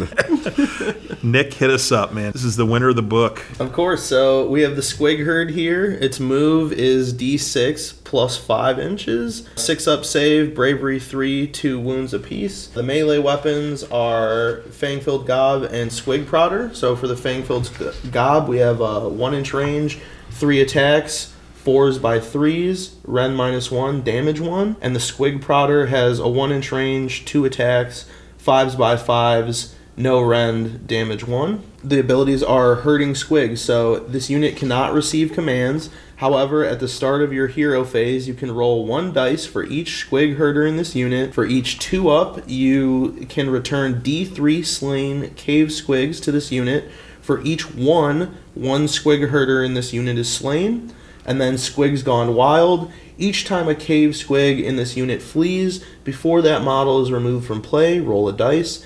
On a 2-up, you can pick 1 enemy unit within 9 inches of this model. That unit suffers 1 mortal wound. Let's start out with the fact that you're getting 24 wounds for 120 points. Yep. That is nuts just alone. Then let's talk about all of the ways that you can buff these guys. Yep. It's just nuts. You're just going to have this little package of destruction running around the board, doing things, and yeah, good luck trying to kill, 50 wounds, even with a 6-up save, man. You're going to have to work at that. And I only spent 240 points to put 50 wounds out there. Like, holy crap. That's just, scary. Mm-hmm. And for a 4-up, you get a half-size unit back, ready to do the same thing over again. Yep. Oh, man. Oops. Yeah. Crazy cool. Then we have more squigs. Yeah, we do have more squigs. Not to be lost in this. The other squigs are good. Yeah. The squig herd having the Moon Clan keyword is nice, but Squig Hoppers and Boingrot Bounders having the Moon Clan keyword is even better. Yep. Because it means that they're going to benefit from a 4-up rally from Under the Bad Moon. Mm-hmm. They have the Squig keyword, so they benefit from Run and Charge Under the Bad Moon as well. Mm-hmm. Squig Hoppers, movement D6 plus 10 inches, 6-up save, bravery 4, 2 wounds. The riders have their Slittas, 1-inch range, 1 attack, 4s/4s, no rend damage 1. The Gob, 1-inch range, 3 attacks, 4s/3s, -1, 1 damage. They can fly. The champion gets +1 attack to his stabbing weapon. And they have the rule, boing, boing, boing. After this unit has made a normal move, run or retreat, pick one enemy unit and roll a dice for each model in this unit that is passed across. For each 4-up, that unit suffers 1 mortal wound. It's effectively what they did before. The winners, though, are the Boingrot Bounders. Squig Hoppers are 180 points for those 10 models. The Boingrot Bounders, while they come in units of 5 are 140. They're going to mess some stuff up, Dan. You want to tell us how bad these Yeah, I these saw guys... that, and I'm reading going, whoa, these... very, very You cool. can make them battle line, so you can take them in units of 15. Yep. And they have a move of 7 plus D6, so reliably an 8-inch move. Minimum 8, yep. Yeah. 2 wounds, 4-up save. Wow, 4-up save. Yep, For they got armor. Grots, but I mean, still, that's awesome. Yeah, they got armored squigs. 5 bravery. And then they have the Poking Lance, 2-inch range, 2 attacks, 4x3s, -1/1. And then the Gob is 1-inch range, 3 attacks, 4x3s, -1/1. The champion gets 1 to the attacks. Boing Smash. After this unit makes a charge move, pick one enemy unit within 1 inch of this unit and roll a die for each model in this unit. That could be a lot. On a 4-up, the enemy unit suffers 1 mortal wound. So on average, if you have a unit of 15, that's 7 or 8 mortals. Yep. Pooh.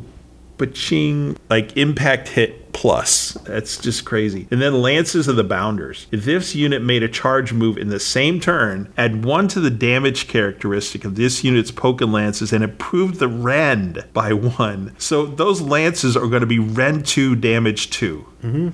That's going to be 30 attacks with those suckers when you charge. Yep. Rend 2, damage 2. Oh, yeah. Ouch, man. For 140 points, sign me up. There's a couple of synergies, right, that having the dual keyword of Moon Clan and Squig really help you out with. The first of which is the Loon Boss on foot. All out attack giving you +1 to hit, and then also 6s to wound, being mortal wounds. Light of the Bad Moon gives you the, right, as we talked about, the run and charge for being Squigs. 4-up rallying from being Moon Clan. The Squig Boss, you're also fair game to be either getting +3 to move, 6s on mortals, or +1 attack for your mount, right? If you're in Jaws of Mork, you're getting another +1 to the attack. The Squigs themselves would be 5 attacks, 4s and 3s, rend 1, damage 1. If you use that, your Lances, 2 attacks, 4s and 3s, rend 1, damage 1. You can be in a position where you're 3s and 3s very reliably, where you're sitting on 7 attacks a model, and 6s to wound or mortals. That's just nuts. It's pretty good. 7 attacks, that's what? You also have 105? Bite de Moon for +1 to wound for being Squigs. So now all of a sudden you're 7 attacks a model, and that's not if you sneaky snufflered them, right? We're talking about investing like 1,000 points into this trick all of a sudden. Yeah, of course. But suddenly you're potentially up to 9 attacks a model, 3s and 2s, 5-up ward, right? Like Hilarious. I love it. the ceiling on crazy is unlimited all of a sudden. Right? Which it Like, should be with Gitz. You know, we're trying to get fanatical. I mean, the only solution to this is to hit them first. That's the only solution. Speaking of fanatics, right? They have the right keyword for Puff Shroom Frenzy Yep. to add 1 to the attacks characteristic if they're wholly within 9. 10? No. 11 attacks a model. Oh, that's so much worse. Yeah, right? 11 attacks a model, 160 115 models in the unit, right? Getting it all lined up to be able to do this is borderline impossible. but when it However- works, it's going to be crazy. Have you ever wanted to charge God? Like that is the... Cragnos, nah. It's like, we don't care about no That Kragnos Cragnos. guy? Never heard of him. He's gone. So the non-Loon Boss Mangler Squig is pretty straightforward. It's the same. The difference is you lose Mooncutta and you lose Bite the Moon, but otherwise it's exactly pretty the same. the same, It's just not a hero. It's just a monster. And it's a really good monster. It's a very good monster. Mangler Squigs are always fun. For Mangler sure. Squigs are always fun. All right, we got 3 troll units. Dankhold Troggoth. Who wants that one? I know which one I want, and it's not that Okay, one. I'll take the Dankhold Troggoth. Okay.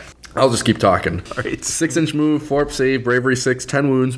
Not a monster, but that's okay. Yeah. His weapon, 2-inch range, 4 attacks, 3x2s, Ren 2, damage D3 plus 3. This is basically the profile of the battle cattle that Lumineth has. And Dan, you've seen what I did with the battle cattle. The difference is the Dankhold Troggoth is 180 points. is 180 points for the same offensive output, which is silly. D3 regen, so you get that in both hero phases now. If you play Mega Mob, you get that after you fight as well. So again, making it tough to kill. Magical resistance is a 4-up ignore for spells and endless spells. Pretty cool. It's got squiggly beast followers. At the start of the combat phase, roll 1 dice for each enemy unit within 3. If any roll is equal to or greater than the number of models in that enemy unit suffers 1 mortal wound. And then crushing grip. At the end of the combat phase, pick 1 enemy model within 1 inch. If the roll is equal to or greater than the model's wound characteristic, it is slain. Nick, this is something we were talking about the other night, right? This is something that has the opportunity to reach into a unit, pick that model out, and kill it. Yep. 180 points. Oh, yeah, sure. Sign me up. Sprinkle this one in with your Troggoth army, Yeah. A couple of these. Yeah, for sure. I'm going to jump on the Fellwaters. God, they're so good. Oh, man. River Trolls, man. 6-inch move, 5 bravery, 4 wounds, 4 up save. The Noxious Vomit, which is the key here, is 6-inch range. This is one of the silliest rules I've seen in a long time. And we wouldn't even be talking about how silly it is if it wasn't for the squig part of this book. Oh, yeah. If any wounds caused by this unit's Noxious Vomit, and it's got, each model has 1 attack, 2x3s, -2 D3 damage. So it's pretty good chance that can get through if it's a unit. If any wounds caused by this unit's Noxious Vomit are allocated to an enemy unit not negated, that enemy unit is drenched in vomit until the start of your next hero phase. While a unit is drenched in vomit, subtract 1 from save rolls for attacks that target that unit and ignore positive modifier to save rolls for attacks that target that unit. A unit cannot be drenched more than once at the same time. Man, not only did you debuff me, I can't buff myself. Yep. That's just, okay, unleash hell. What perfect example there. Somebody charges you, ka-choosh. Now, they charge you and So boom. it doesn't even matter if you Finest Houred and Mystic Shielded yourself. Yes. They don't apply anymore. Yeah. That's insane. So yeah, cool. You've got that hero all jacked up. Man, that sounds awesome. Sure, it'd be a shame if something happened to you. Yeah, you better hope you kill these guys coming in because that hit back is going to be brutal. Man. And their Spike Club is 2-inch range, 4 attacks, 3x3s, -1, 2 damage, and we can buff that. There's ways to buff those things. So coming back, they're going to be really, really hard hitting. 2-inch range means you can fight in 2 ranks. They're on 50s. This is good. They're 160 points for 3. Yeah. And then the terrible stench rule, Dan. Oh, yeah. -1 to hit. Yeah. Yep. While they're within 3 inches of any friendly units with this ability. Yep. Yeah, you got to try and kill them and avoid the crackback, but you can't. You got to kill them first. Yeah. You got to hit them first. Yeah. And then they also have the regeneration. Right. Yep. Which is at the start of the hero phase, you can heal up to D3, and under the moon. You're +1 to save under the moon. Right. If you're in the Mega Mob, you're healing after you fight. Twice per battle round, yeah. Right. Yeah, so you're healing in your hero phase, you're healing in the combat phase if you fight, both ways through. Yeah. +1 to save. If squigs weren't in this book, we'd be talking about how crazy Trogs are right now. Which is wild. That is crazy. So, Brennan, how about the blue guys? This one? Yeah. So here we got the Rockgut Troggoths. They have a 6-inch move, a 4-up save, bravery 5, wounds 4. They have a missile weapon and a melee weapon. So their missile weapon is throwing boulders, range 9-inch, 1 attack, and then a hit wound rend damage on a C below, which is the throwing boulders command. So this is, do not use the attack sequence for an attack made with throwing boulders. Instead, pick 1 enemy unit within range and roll a dice. Add 1 to the roll if the target has 5 or more models. On a 4-up, that enemy unit suffers 1 mortal wound. It's okay. Yeah. Their melee weapon is the Massive Stone Maul. Range 2 inches, 2 attacks, 3x3s, rend -2, damage 3. Pretty good attack profile there. And then their abilities are regeneration. At the start of the hero phase, you can heal up to D3 wounds allocated to this unit. And then they also have Stony Skin, so this unit has a ward of a 5-up. 4-up save, 5-up ward, healing. It's going to be pretty hard to take them down. Yep. Yep. The real downside to Trolls is that none of the units are ugly. able to issue They're ugly. commands to themselves. So they do need a hero nearby babysitting them no matter what. You can't send them out on their own, and get all-out attack or all-out defense or anything like that. You do need heroes nearby to support that. Luckily, you've got a lot of cheap ones, so, not too big of a deal. Yeah. Your battle line, if you've got a Dankhold Trog boss as your general, let you double reinforce them, so you could have a unit of 9 river trolls, which is good. So next up are the spiders. Yeah. Spider Riders, which are better than all Snarl Fangs. 10-inch move, 5-up save, 4 bravery, 2 wounds. 5 of them for 90 points. They all have spider bows. 16-inch range, 2 attacks, 4s/5s, no rend damage 1. Spears, 2-inch range, 1 attack, 5s/4s, no rend damage 1. The fangs from the spiders, 1-inch range, 2 attacks, 4s/4s, no rend damage 1. Champion gets +1 to his spear. Stand bearer is +1 to bravery. Musician is adding 1 to run rolls. Spider venom, 6s to hit on the fangs or a mortal wound. And then wall crawler, same as the other big spiders. Like we talked about some of the synergy, you can get these up to 3 mortal wounds per 6, which is pretty good. Which is good.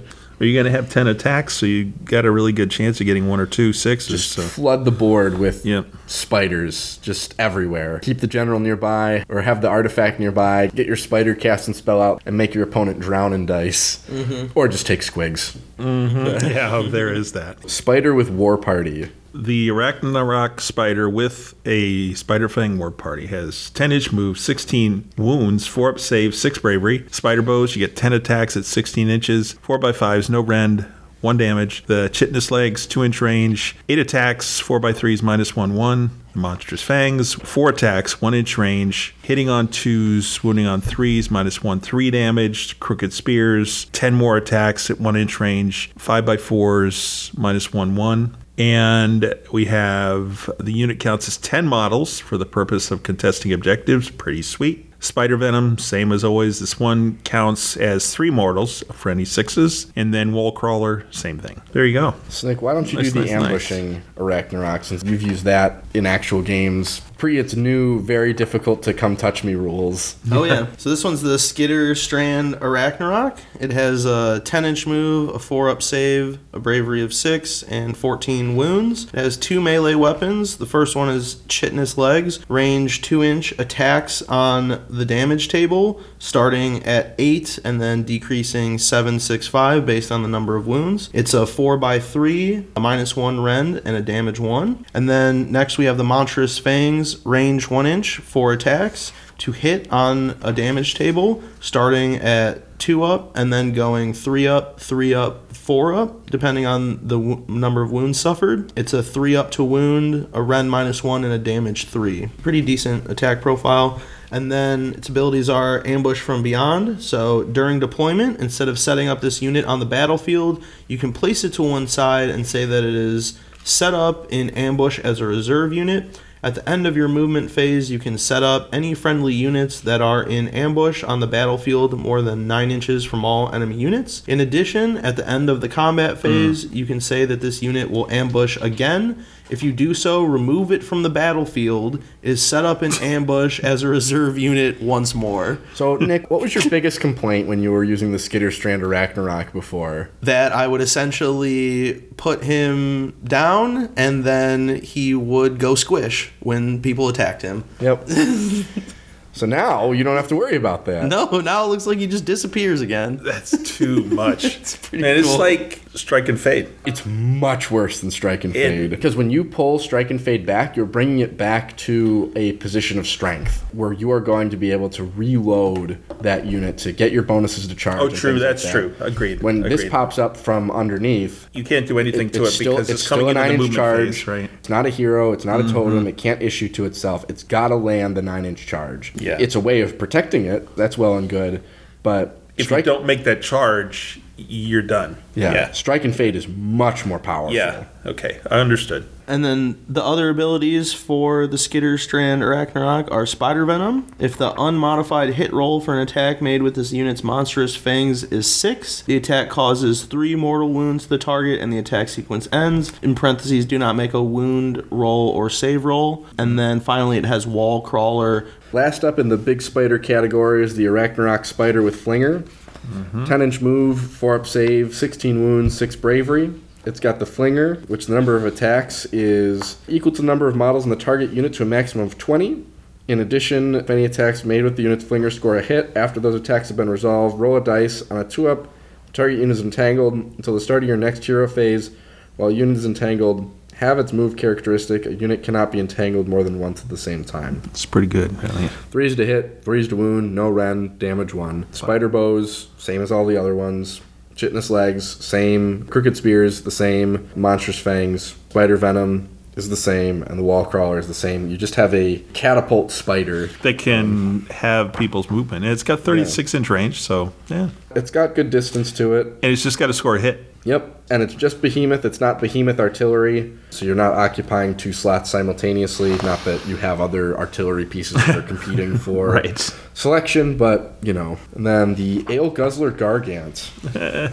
It's so silly. Man crushers, but different. Yeah, a little bit. The move is tabled 8 down to 5, 12 wounds, 5 up save, 6 bravery. Has a big club, 5 attacks, 2-inch range, 3x3s, -1, 2 damage. It has an headbutt, 2-inch range, 1 attack, 4x3s, -3 and 4 damage. And the Mighty Kick, 2-inch range, 1 attack, 3x3s, -2, D3 damage. And the specialist's rule, kind of, is the Drunken Stagger. You can attempt to charge with this unit if it's within 18 of the enemy instead of 12. In addition, roll 3d6 instead of 2d6. Nice. However, if a charge roll for this unit includes 3 dice that show the same number before modifiers are applied, this unit cannot make a charge move. And in that phase, and the players must roll off. The winner must pick a point on the battlefield 3 inches from the unit. Each unit within 2 inches of that point suffers D3 mortal wounds. Okay.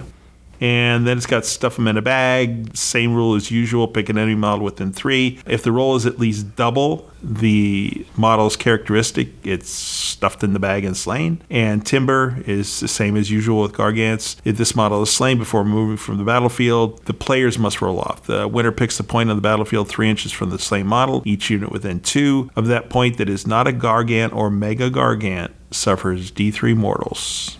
Slain model is removed from the battle. All right. Next up is the Bad Moon Loonshrine. I'm going to steal this one. So you set it up in your territory, more than 3 inches from all objectives and terrain features. It's impassable. It serves as a Light of the Bad Moon for Gloomspite Gitz units that are wholly within 12 inches of the terrain feature. So not only are you starting with the moon in your territory, you can potentially be double mooned up. You know, not that it really does anything. You know. But it's a Moon Clan lair. So the big change here is this is no longer dependent on who your general is. Before, based on your general, the type of unit you could bring back was that, but now it's not. At the end of each of your turns, you can pick one friendly Gloomspite Gitz unit that has been destroyed. The unit cannot be a hero, darn. Cannot be unique, fine. And must have a wounds characteristic of 5 or less, so that means that... Most of them. Almost everything. Trogs included, yeah. Trogs included except for the Dankhold Trog. Right.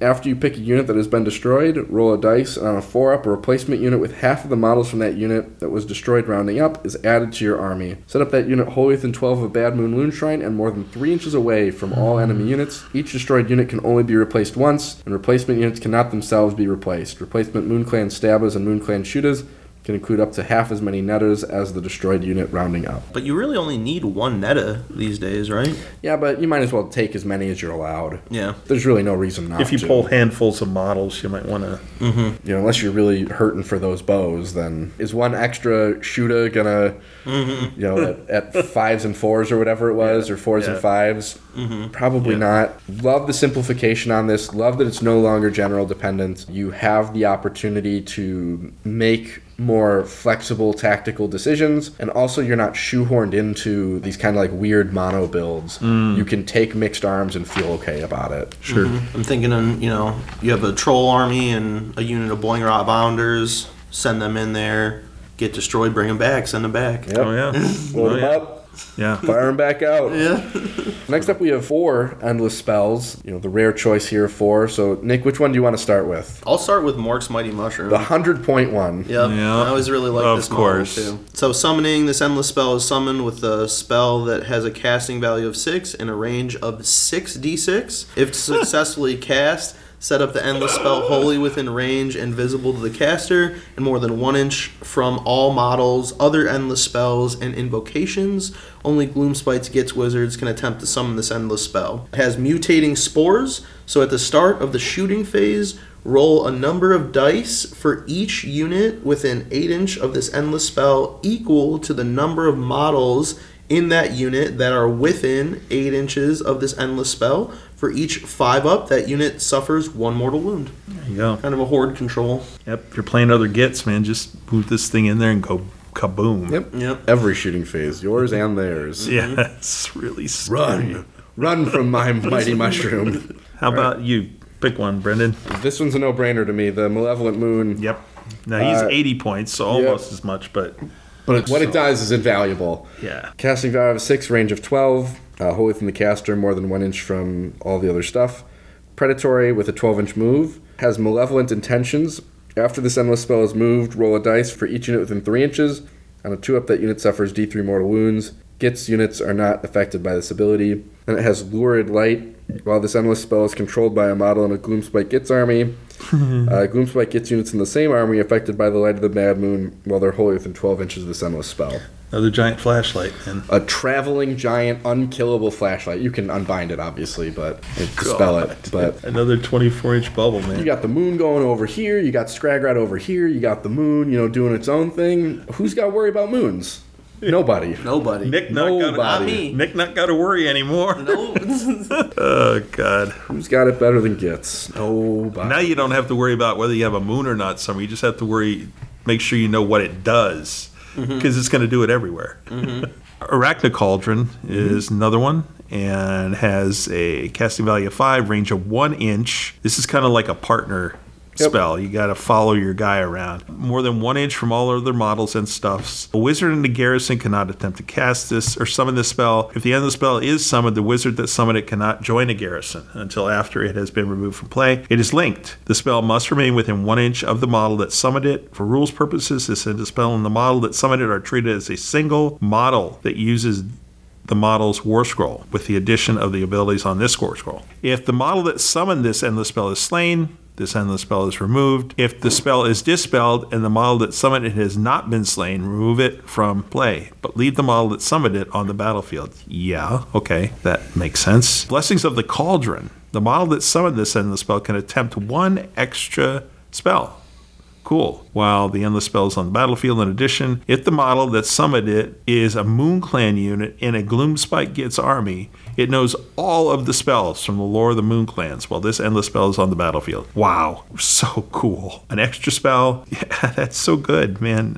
That's really good. I really like this paired with the Staff of Sneaky Stealing plus that wizard trait. So you could have a 3-cast wizard who's sitting on +1 up to +5 on their casting attempts. That can cast any spell in the lore. Yep. Hand of Gork with +4 to cast is... where do I want to put the unit? Yeah. That's crazed. Blood Slitter Pack is the last thing after the endless spell has been set up. At the start of each of their hero phases, the commanding player must pick 1 unit within 3 inches of this model, summon the end of the spell. That unit suffers 1 mortal wound that cannot be negated. Okay, all right. If there are no other units within 3 inches, then the model that summoned this end of the spell must be picked to suffer the mortal wound. Fine. Scragrat's not a bad pick here either, making him a 3-caster.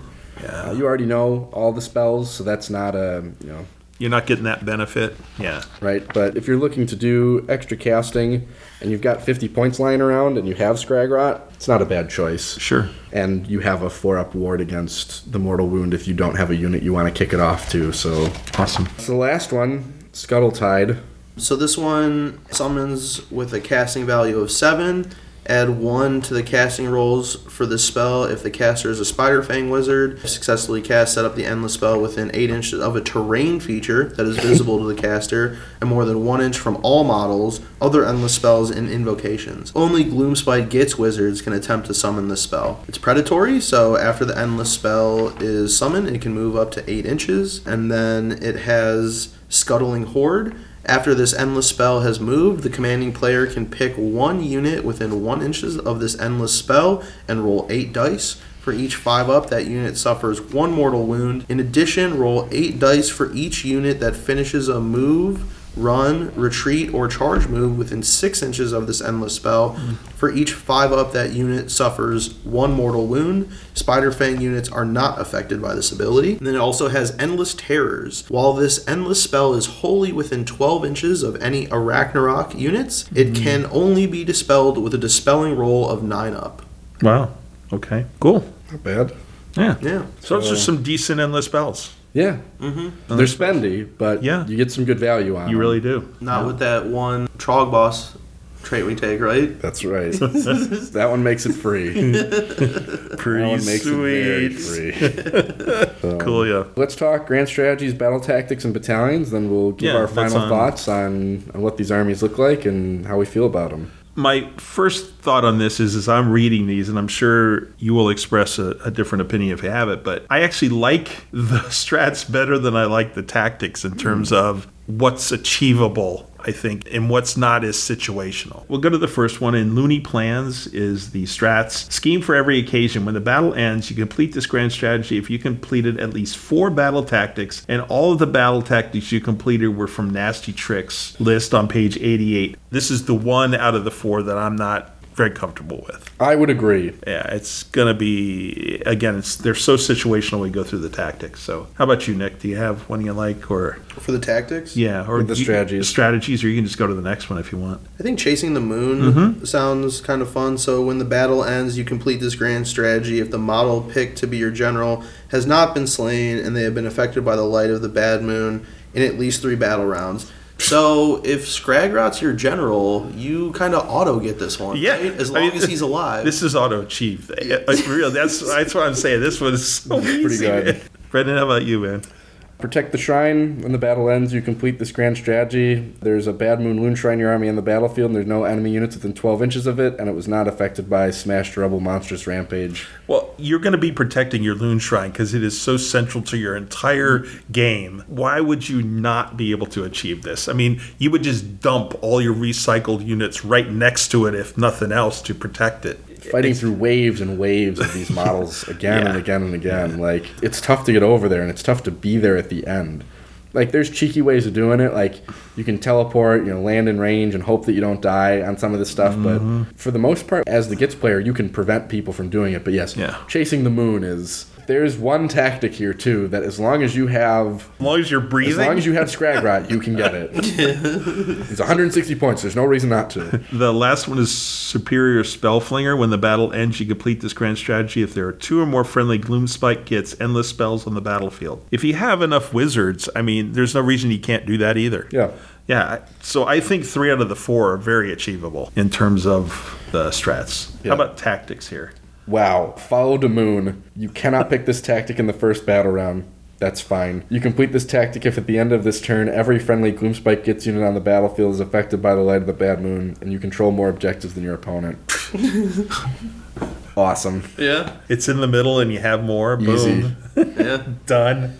Glory Grabbers, pick 1 objective controlled by your opponent. You complete this tactic at the end of this turn if you control that objective and a friendly Gloomspite's Git unit that was added to your army as a replacement unit. Using the Bad Moon Loonshrine's MoonClan Layers ability is contesting it. The friendly unit that was added to your army doesn't have to be added this turn. Oh, wow. You can add it right away. Holy mutt. And then just move it towards an objective and then call it. Yeah.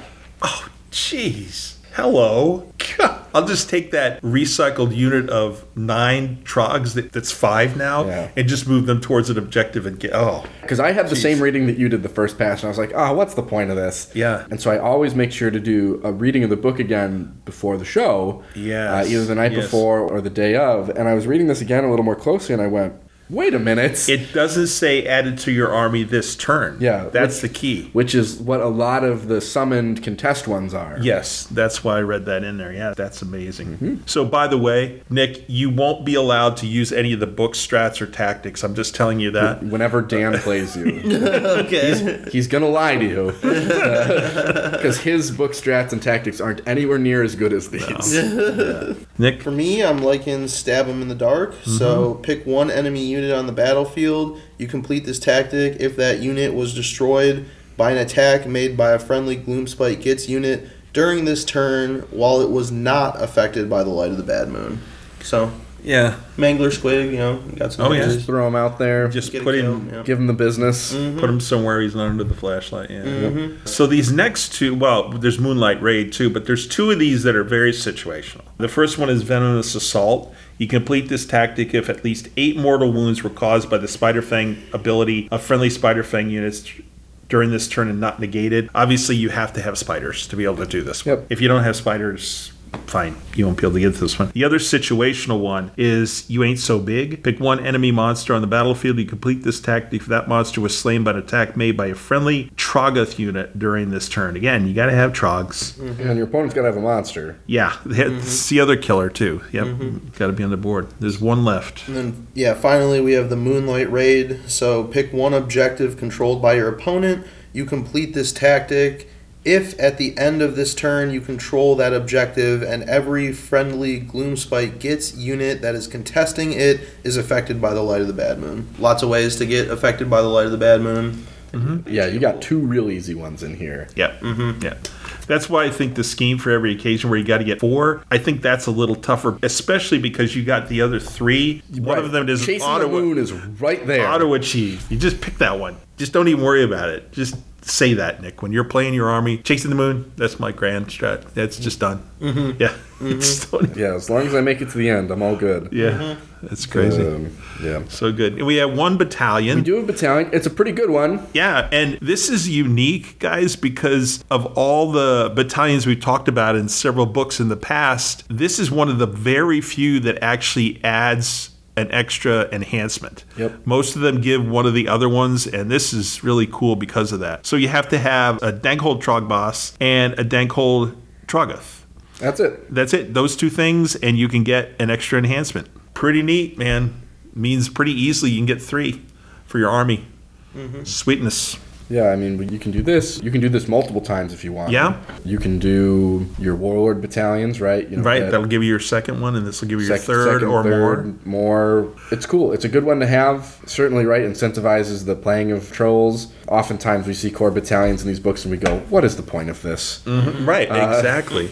Yeah, and this one relatively is not that expensive. Nope. I mean, a few hundred points, you're good. Yep. Yeah, if you're taking them already, then cool. You're already not going to be a one-drop in many instances when you're running trolls anyways, just because your trogs don't fit into the sub-commander slot. So why not be a million drops anyways? Yeah. And have lots of things artifacts for it. and stuffs. What do you mean you have 5? Just saying. Just relax. I got 5 artifacts. Don't count. How did you? Don't ask. Coolio. That's a new book.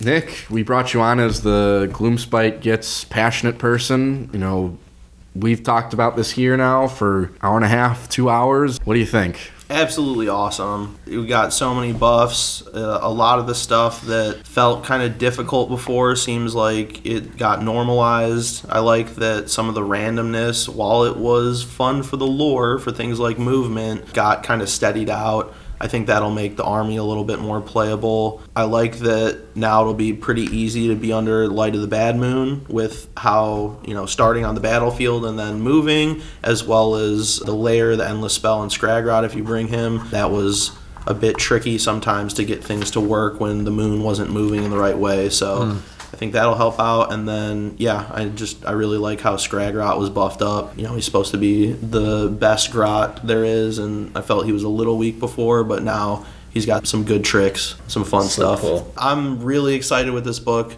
for sure. Definitely going to tune up the army and get the Gitz going, for sure. What about you, Dan? I really like what they've done. I talked about before that if I was going to do anything in this book, it would be a Trog army. And now I really feel like it would be worth doing, and it would be something that would be competitive on the table and still be a cool army. Because before it was just kind of a cool army, and it did okay. But now you can have a really cool army and do well. Yeah. And the thing that's nice about it is, as you said, Brendan, earlier, it doesn't just have to be, one-dimensional. You could have a Trog army and still take a Loon Boss and a Mangler Squig and still take Scragrot. You could take those things that add little elements that you don't have otherwise, and you could take some of the little duders that cost nothing to, follow along, as you talked about, having to kind of herd your trogs, but they're also going to buff your trogs at the same time. And it just is wacky what you can do with this.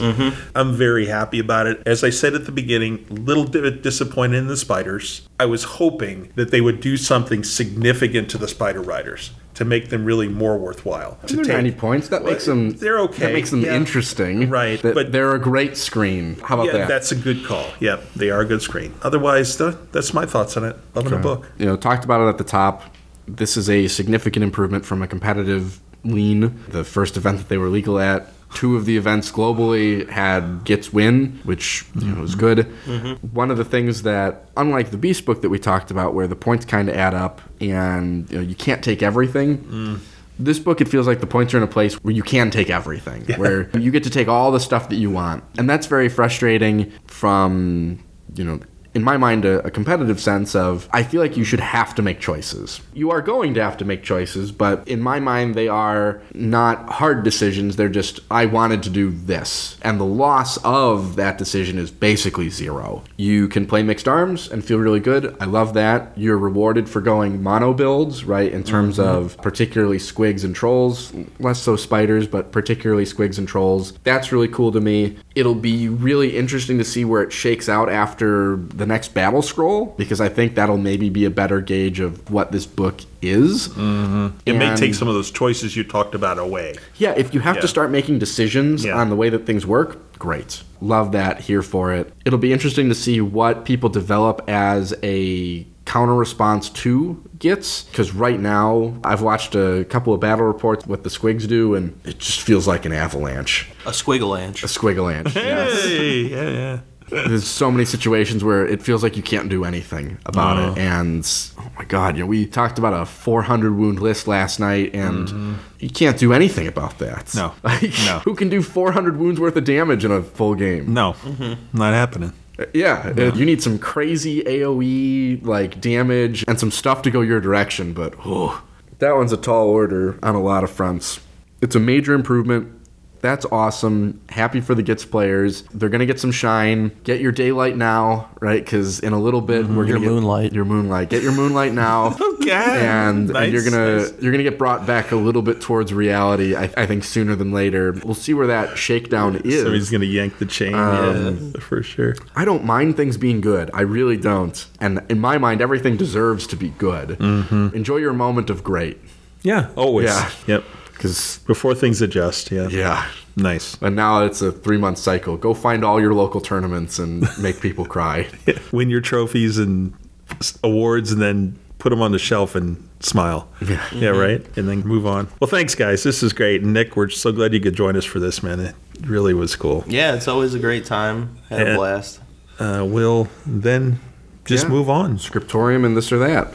Etc., etc., etc. Scriptorium time. New releases. So the actual Siege Book 8 is here. It is called The End and the Death, and it is a 2-volume 18 hours on Audible for Volume 1. Volume 1. So you can plan on 35, 40 hours probably between the 2 books when that next one comes out. This one is by Dan Abnett. It'll be interesting to see who does Volume 2. My guess is going to be John French since he started the series, but we'll see. Just taking a guess here. So the last 2 volumes is Siege, so we're going to find out what happens. I've already heard from a couple of people who've listened to quite a bit of it. It just came out, but they put some hours in. They did last night, like overnighter kind of thing. And a couple of my very favorite characters from way back in the Heresy now are in this a little more prominently, which is fun. Nice. Very nice surprises. The Iron Kingdom is a 40K book that's come out, and it is basically about Guilliman's crusade that comes to a planet of night houses, and they want to use it kind of as a staging point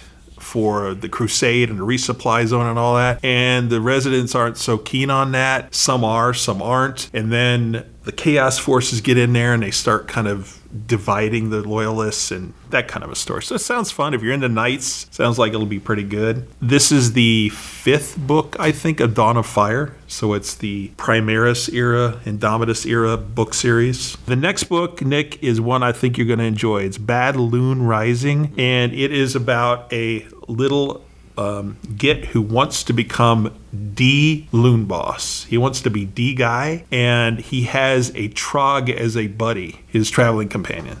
So it sounds like it's going to be hilarious. Sounds pretty cool. Yeah, I mean, just the story itself sounds fun, so I think I will listen to it, even though I'm not a big Gitz fan in terms of story.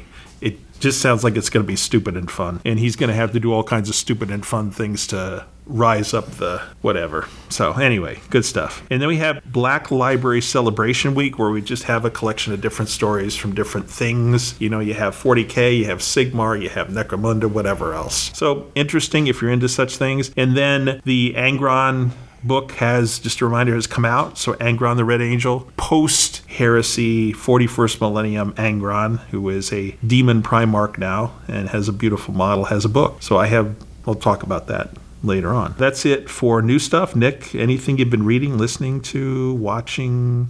For watching, I've been grinding through One Piece. Okay. It's a long show. Yeah, it's like, I think it's 1,080 episodes. Oh, come on. That's nuts, man. Started... Jeez, how many years is it going to take you to... Well, I don't know. We'll see. I started in June of last year, and I'm at, like, episode, 800 now. Oh, my. Slowly moving through. There's a lot going on, though. Wow. Pretty good show, though. Ah, that's great. It must be if you've watched 800 freaking episodes, man. Once I start something, I have to... Oh, yeah. See it through the Brendan's end, like that, too. He grinds it out no matter what he thought. He was like, yeah, that's cool. All right.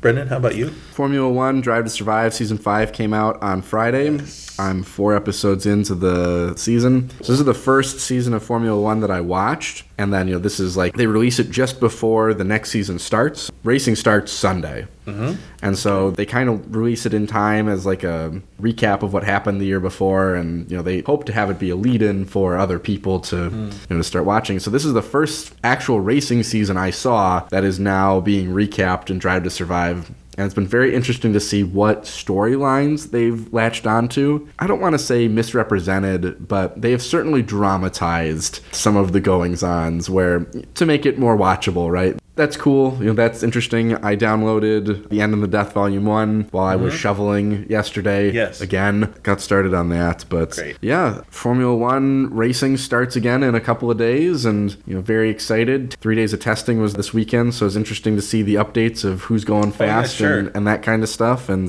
I'm not a Ferrari fan, but man, that car looks really fast. Cool. That's so neat. Now, I had a question about your Formula One interest. Sure. Have you ever thought about a bucket list Formula One race that you would like to go to at some point? That'd be a great this or that question, yeah. Okay, well, I'm just going to ask it now and then... I don't have the long history of the sport. Yeah. But, I've played the racing game, so I've played a bunch of the tracks, and there's a lot of tracks that seem, really cool. And what I know is that there are historically some tracks that have, some really cool things associated with them. I would like to go to the track in Spa in Belgium. Oh, yeah. I think it's just a really unique, really cool track. I think the elevation changes that are involved in it, certainly having played the game, right, is one of the more compelling parts and the difficult components of it. And so Spa in Belgium. Yeah, that's one as it comes up every time I've come through. I'm like, okay, this is going to be a fun one. Okay, coolio. So for me, I finished Powers and Thrones, my medieval history, kind of updated Middle Ages history book. At the same time, I listened through 18 hours of the Plantagenets. That's all about the English rulers post-Norman up until the War of the Roses time. I loved both. I loved the book. I loved the audio. I am kind of burnt out on the Middle Ages now. I'm kind of done. But it was incredibly informative and really interesting how the more things change, the more they stay the same, because there are all these themes in that time period that you're just like, well, nothing's changed in 1,000 years. It's the same stuff. Yep. Just a little mankind's just dealing, with the same things, and it's just really fascinating. But it's also fascinating to understand the origin of things the way they are now as well, things where they came from, because you just don't think about it. So very good. And of course, I'm waiting for my Dead Tree version of The End and the Death, the first volume. I don't know when that's going to come out. It could be... That book has got to be so enormous. Oh, yeah. Saturnine is huge. Yeah, oh yeah, it's monstrous. I just wonder how long it's going to be. It wasn't that long that I remember that the hard copy came out after the audio came out. So I'm hoping like post-Adepticon or something. That would be really nice. I did start listening to the Angron book, though, and it's really fascinating. If you're a heresy person, you knew Angron in the Horus Heresy. And the other thing that's interesting about the little bit I've listened to the book so far is a lot of it's about his Legion. And I like that. I always like that when a Primarch book is more about, his sons than it is about the character itself. But it sounds like it's going to be really cool. We've almost finished Yellowstone Season 1. We're almost through it. I think, what are we, on episode 8, Cindy? Something like that? We've really enjoyed it. It's been good. And then I started Picard Season 3. I've kind of got this thing where if I'm not sure about a series, I'll watch the first 2 episodes and then decide. It was kind of like that with Rings of Power. Mm-hmm. It was like that with Picard Season 1. And I just decided it's something I wasn't going to enjoy, for whatever reason. I watched the 2 episodes of Picard Season 3. They just must have a whole different set of writers. It was so different than the first season. And I understand the second season was kind of similar. I'm really enjoying it. I'm enjoying the way they've integrated characters from Next Generation, which is really neat. But it also was very interesting. I've always thought that Riker was an interesting character. I really have liked him, but I never thought he got to really rise to his level of competence, And one of the things the writers have done here is really made him a central part and a very unique and individual character where he's not just subservient to other people. He's kind of risen to become his own man, as it were. And that's kind of neat, too, even after just a couple of episodes. So very much enjoying Picard. That is it for me, and that is it for Scriptorium. We are moving on to This or That.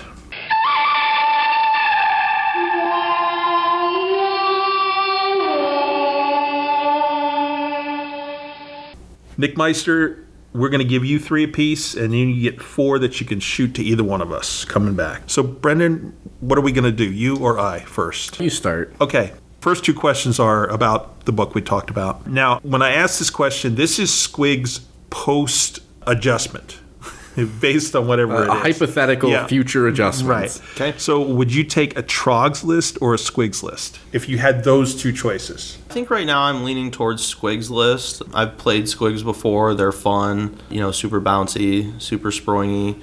A lot of, damage potential now. So I think I would stick with that one. But, the Trogs look good, too. I don't know. I'm kind of split between them. Okay. It all looks good. Yeah. All right. But leaning towards SQUIGS for sure. Okay. Now, this next one is between a single model or 2 models. And the point difference between the 2 is like 30 points. Would you rather take, for about 400 points, plus or minus, 2 Skitterstrands that can strike and fade? Or would you rather take a Loon Boss on a Mangler Squig? In terms of gameplay.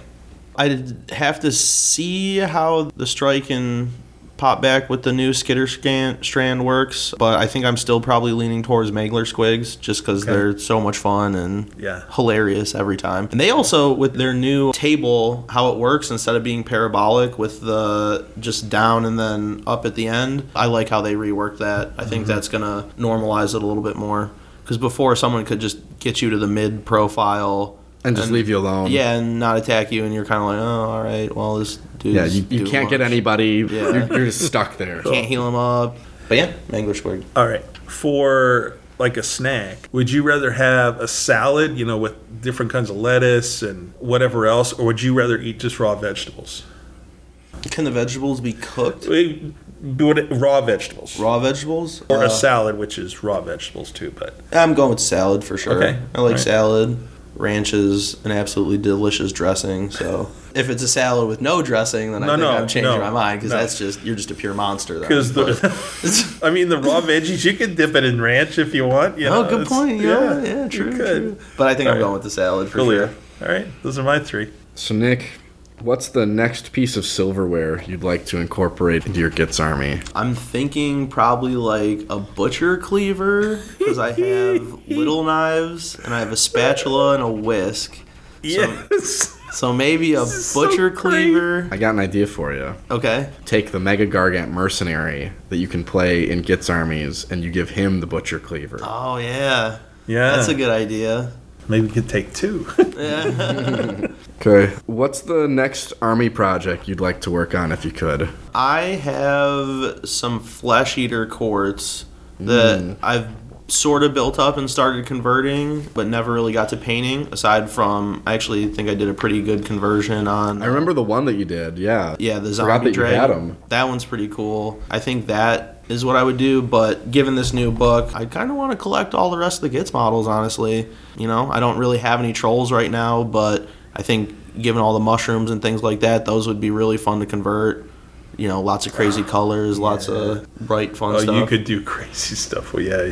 Yeah, and then I could give them, the trolls, some kind of, you know, crazy kitchen implement as well. Of course. You know?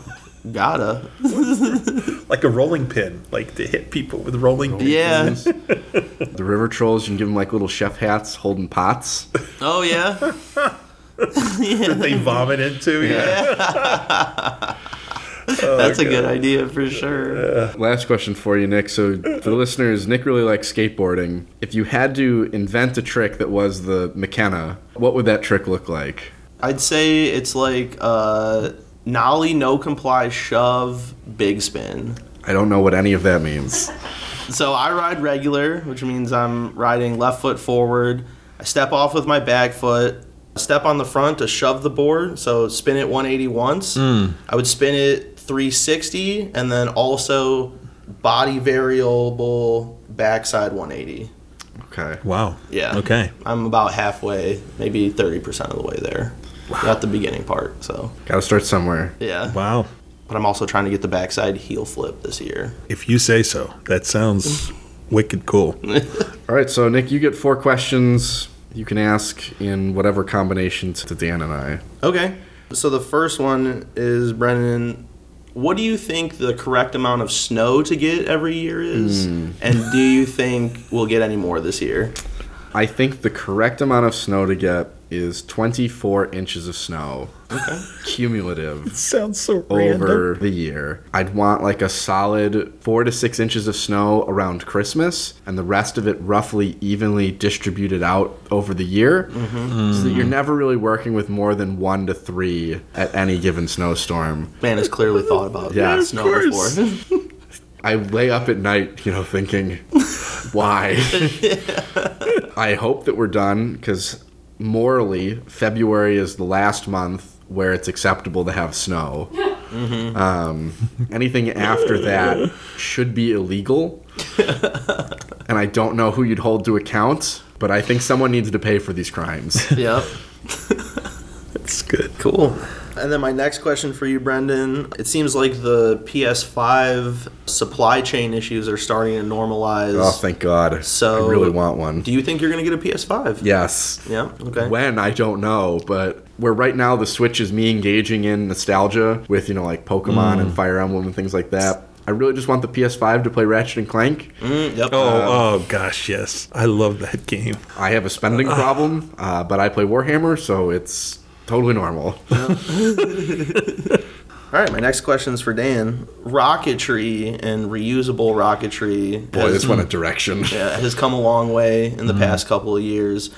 Cost per launch is going down, things like that. So my question to you is, should we, instead of using landfills for our garbage, start thinking about loading them onto rockets and shooting them into space? Okay, so I'm going to kind of answer your question. I have a friend who has a very strong opinion on this. Yeah. I can't wait to hear this. So I don't think that rockets should be used for landfill, but I have actually talked to my science students about another use for this, and it is the disposal of nuclear waste. Yeah. And I thought, there is the risk always, of something going wrong on the way up in the nuclear waste because but I just think it would be such a great way to use rocketry, and it would be so simple because you just aim the rocket at the sun and let it go. And when it gets close, literally the nuclear waste will just disappear. You know this. I just thought, what an ideal way to dispose of nuclear waste. That would be so cool. So that would be my use for it. I think that'd be so cool. Super garbage. And it would solve one of the issues that people have, probably the main issue with nuclear power. Yeah, is what do you do with the stuff? I am definitely a proponent of nuclear energy. Oh, yeah. That's what your degree is in, so, No, I am too, though. It's the ideal solution, but... Cool. And then my final question, just a pretty simple one. Any fun vacation plans for the summer? You going anywhere good, or got any good things on the radar? only thing that we have talked about so far is we were thinking of doing a Mother Road trip down Route 66 is known as the Mother Road. And we had talked about maybe going part way, like to Tulsa or somewhere else. And we just got a book on it. Just do the whole thing. Oh, Rent man, a car. 3-4 weeks. Do the whole trip. Drop off the car at, wherever the end point is and just fly back. Yeah. Yeah. It's L.A. It's on the pier down there in L.A. Yeah. There you go. But it was just fascinating when I was looking through this book. It's like super detailed, and like all the little towns and stuff that you go through. You're just like, wow, like that's how people got to the West Coast, years ago. And you're going, how did people ever make it there? Because there's just so many little dips and whatever else's, and that's the one thing we've talked about doing. All right, I think that's it, gents. Yeah, let's move on to show close. We got some interesting news. There is something going on around here. Something you may not even know about. All right, let's talk about Q&A first, Brendan. Do you have anything this time? I do not this week. And I do not, so that makes that very simple. Fair enough. All right, but we have a pretty significant Sunday announcement. So we were originally planning on doing something else. Caradron Overlords goes up for pre-order on the 4th, and so the next time we were planning on recording was the 12th, which means that we would have one whole day to look at that book. Oh, and we're going to be at a tournament that day. So it means we have one whole night to look at that book. Yeah. Well, disclaimer. Yeah. We have had very little time. We're looking at this book raw, but we're going to make it fun for you anyway. Yeah, so the next episode is KO. I saw the rumors for it. If the rumors are true, it's going to be a very different book. In a good way or bad way? I don't know. Yeah. We'll find out. I don't know how all the pieces fit together, so all I can tell is it's different. Coolio. That will do it for episode 117 will be KO, whatever that is. And we will find out as we get closer, but we're hoping to record on the 12th, and we'll have that episode out to you so you can listen to it on the way to Adepticon if you're going there, or any other time you'd like. Again, Up to you. Yeah, up to you. You can only listen to it as you drive to Adepticon. These Or else. All you other people, no, we're really... I've developed a very specific kind of paywall. God. Moving on, Nick, thanks so much again, man. It was wonderful to see you. I hope we can at the very least grudge again sometime in the near future. For sure. Which we maybe even get to a couple other tournaments and things. We talked about some stuff last night, maybe. Yeah, and thanks again for having me on. This is always a blast, and I just really like talking through this stuff with you guys. It's a great time. Great. And Brendan, thank you as always, my friend. You're welcome. Great to have you here. Listeners, thank you as always. And thanks for all your input. We've gotten some really good feedback from some people about some different things with the show, and really, really appreciate that, because we're just two guys sitting at a dining room table, and it's nice to know people enjoy what we do. Always a good feeling. So other than that, everybody take care, stay safe, and don't forget shenanigans, because life is better when you're up to something. This is the end.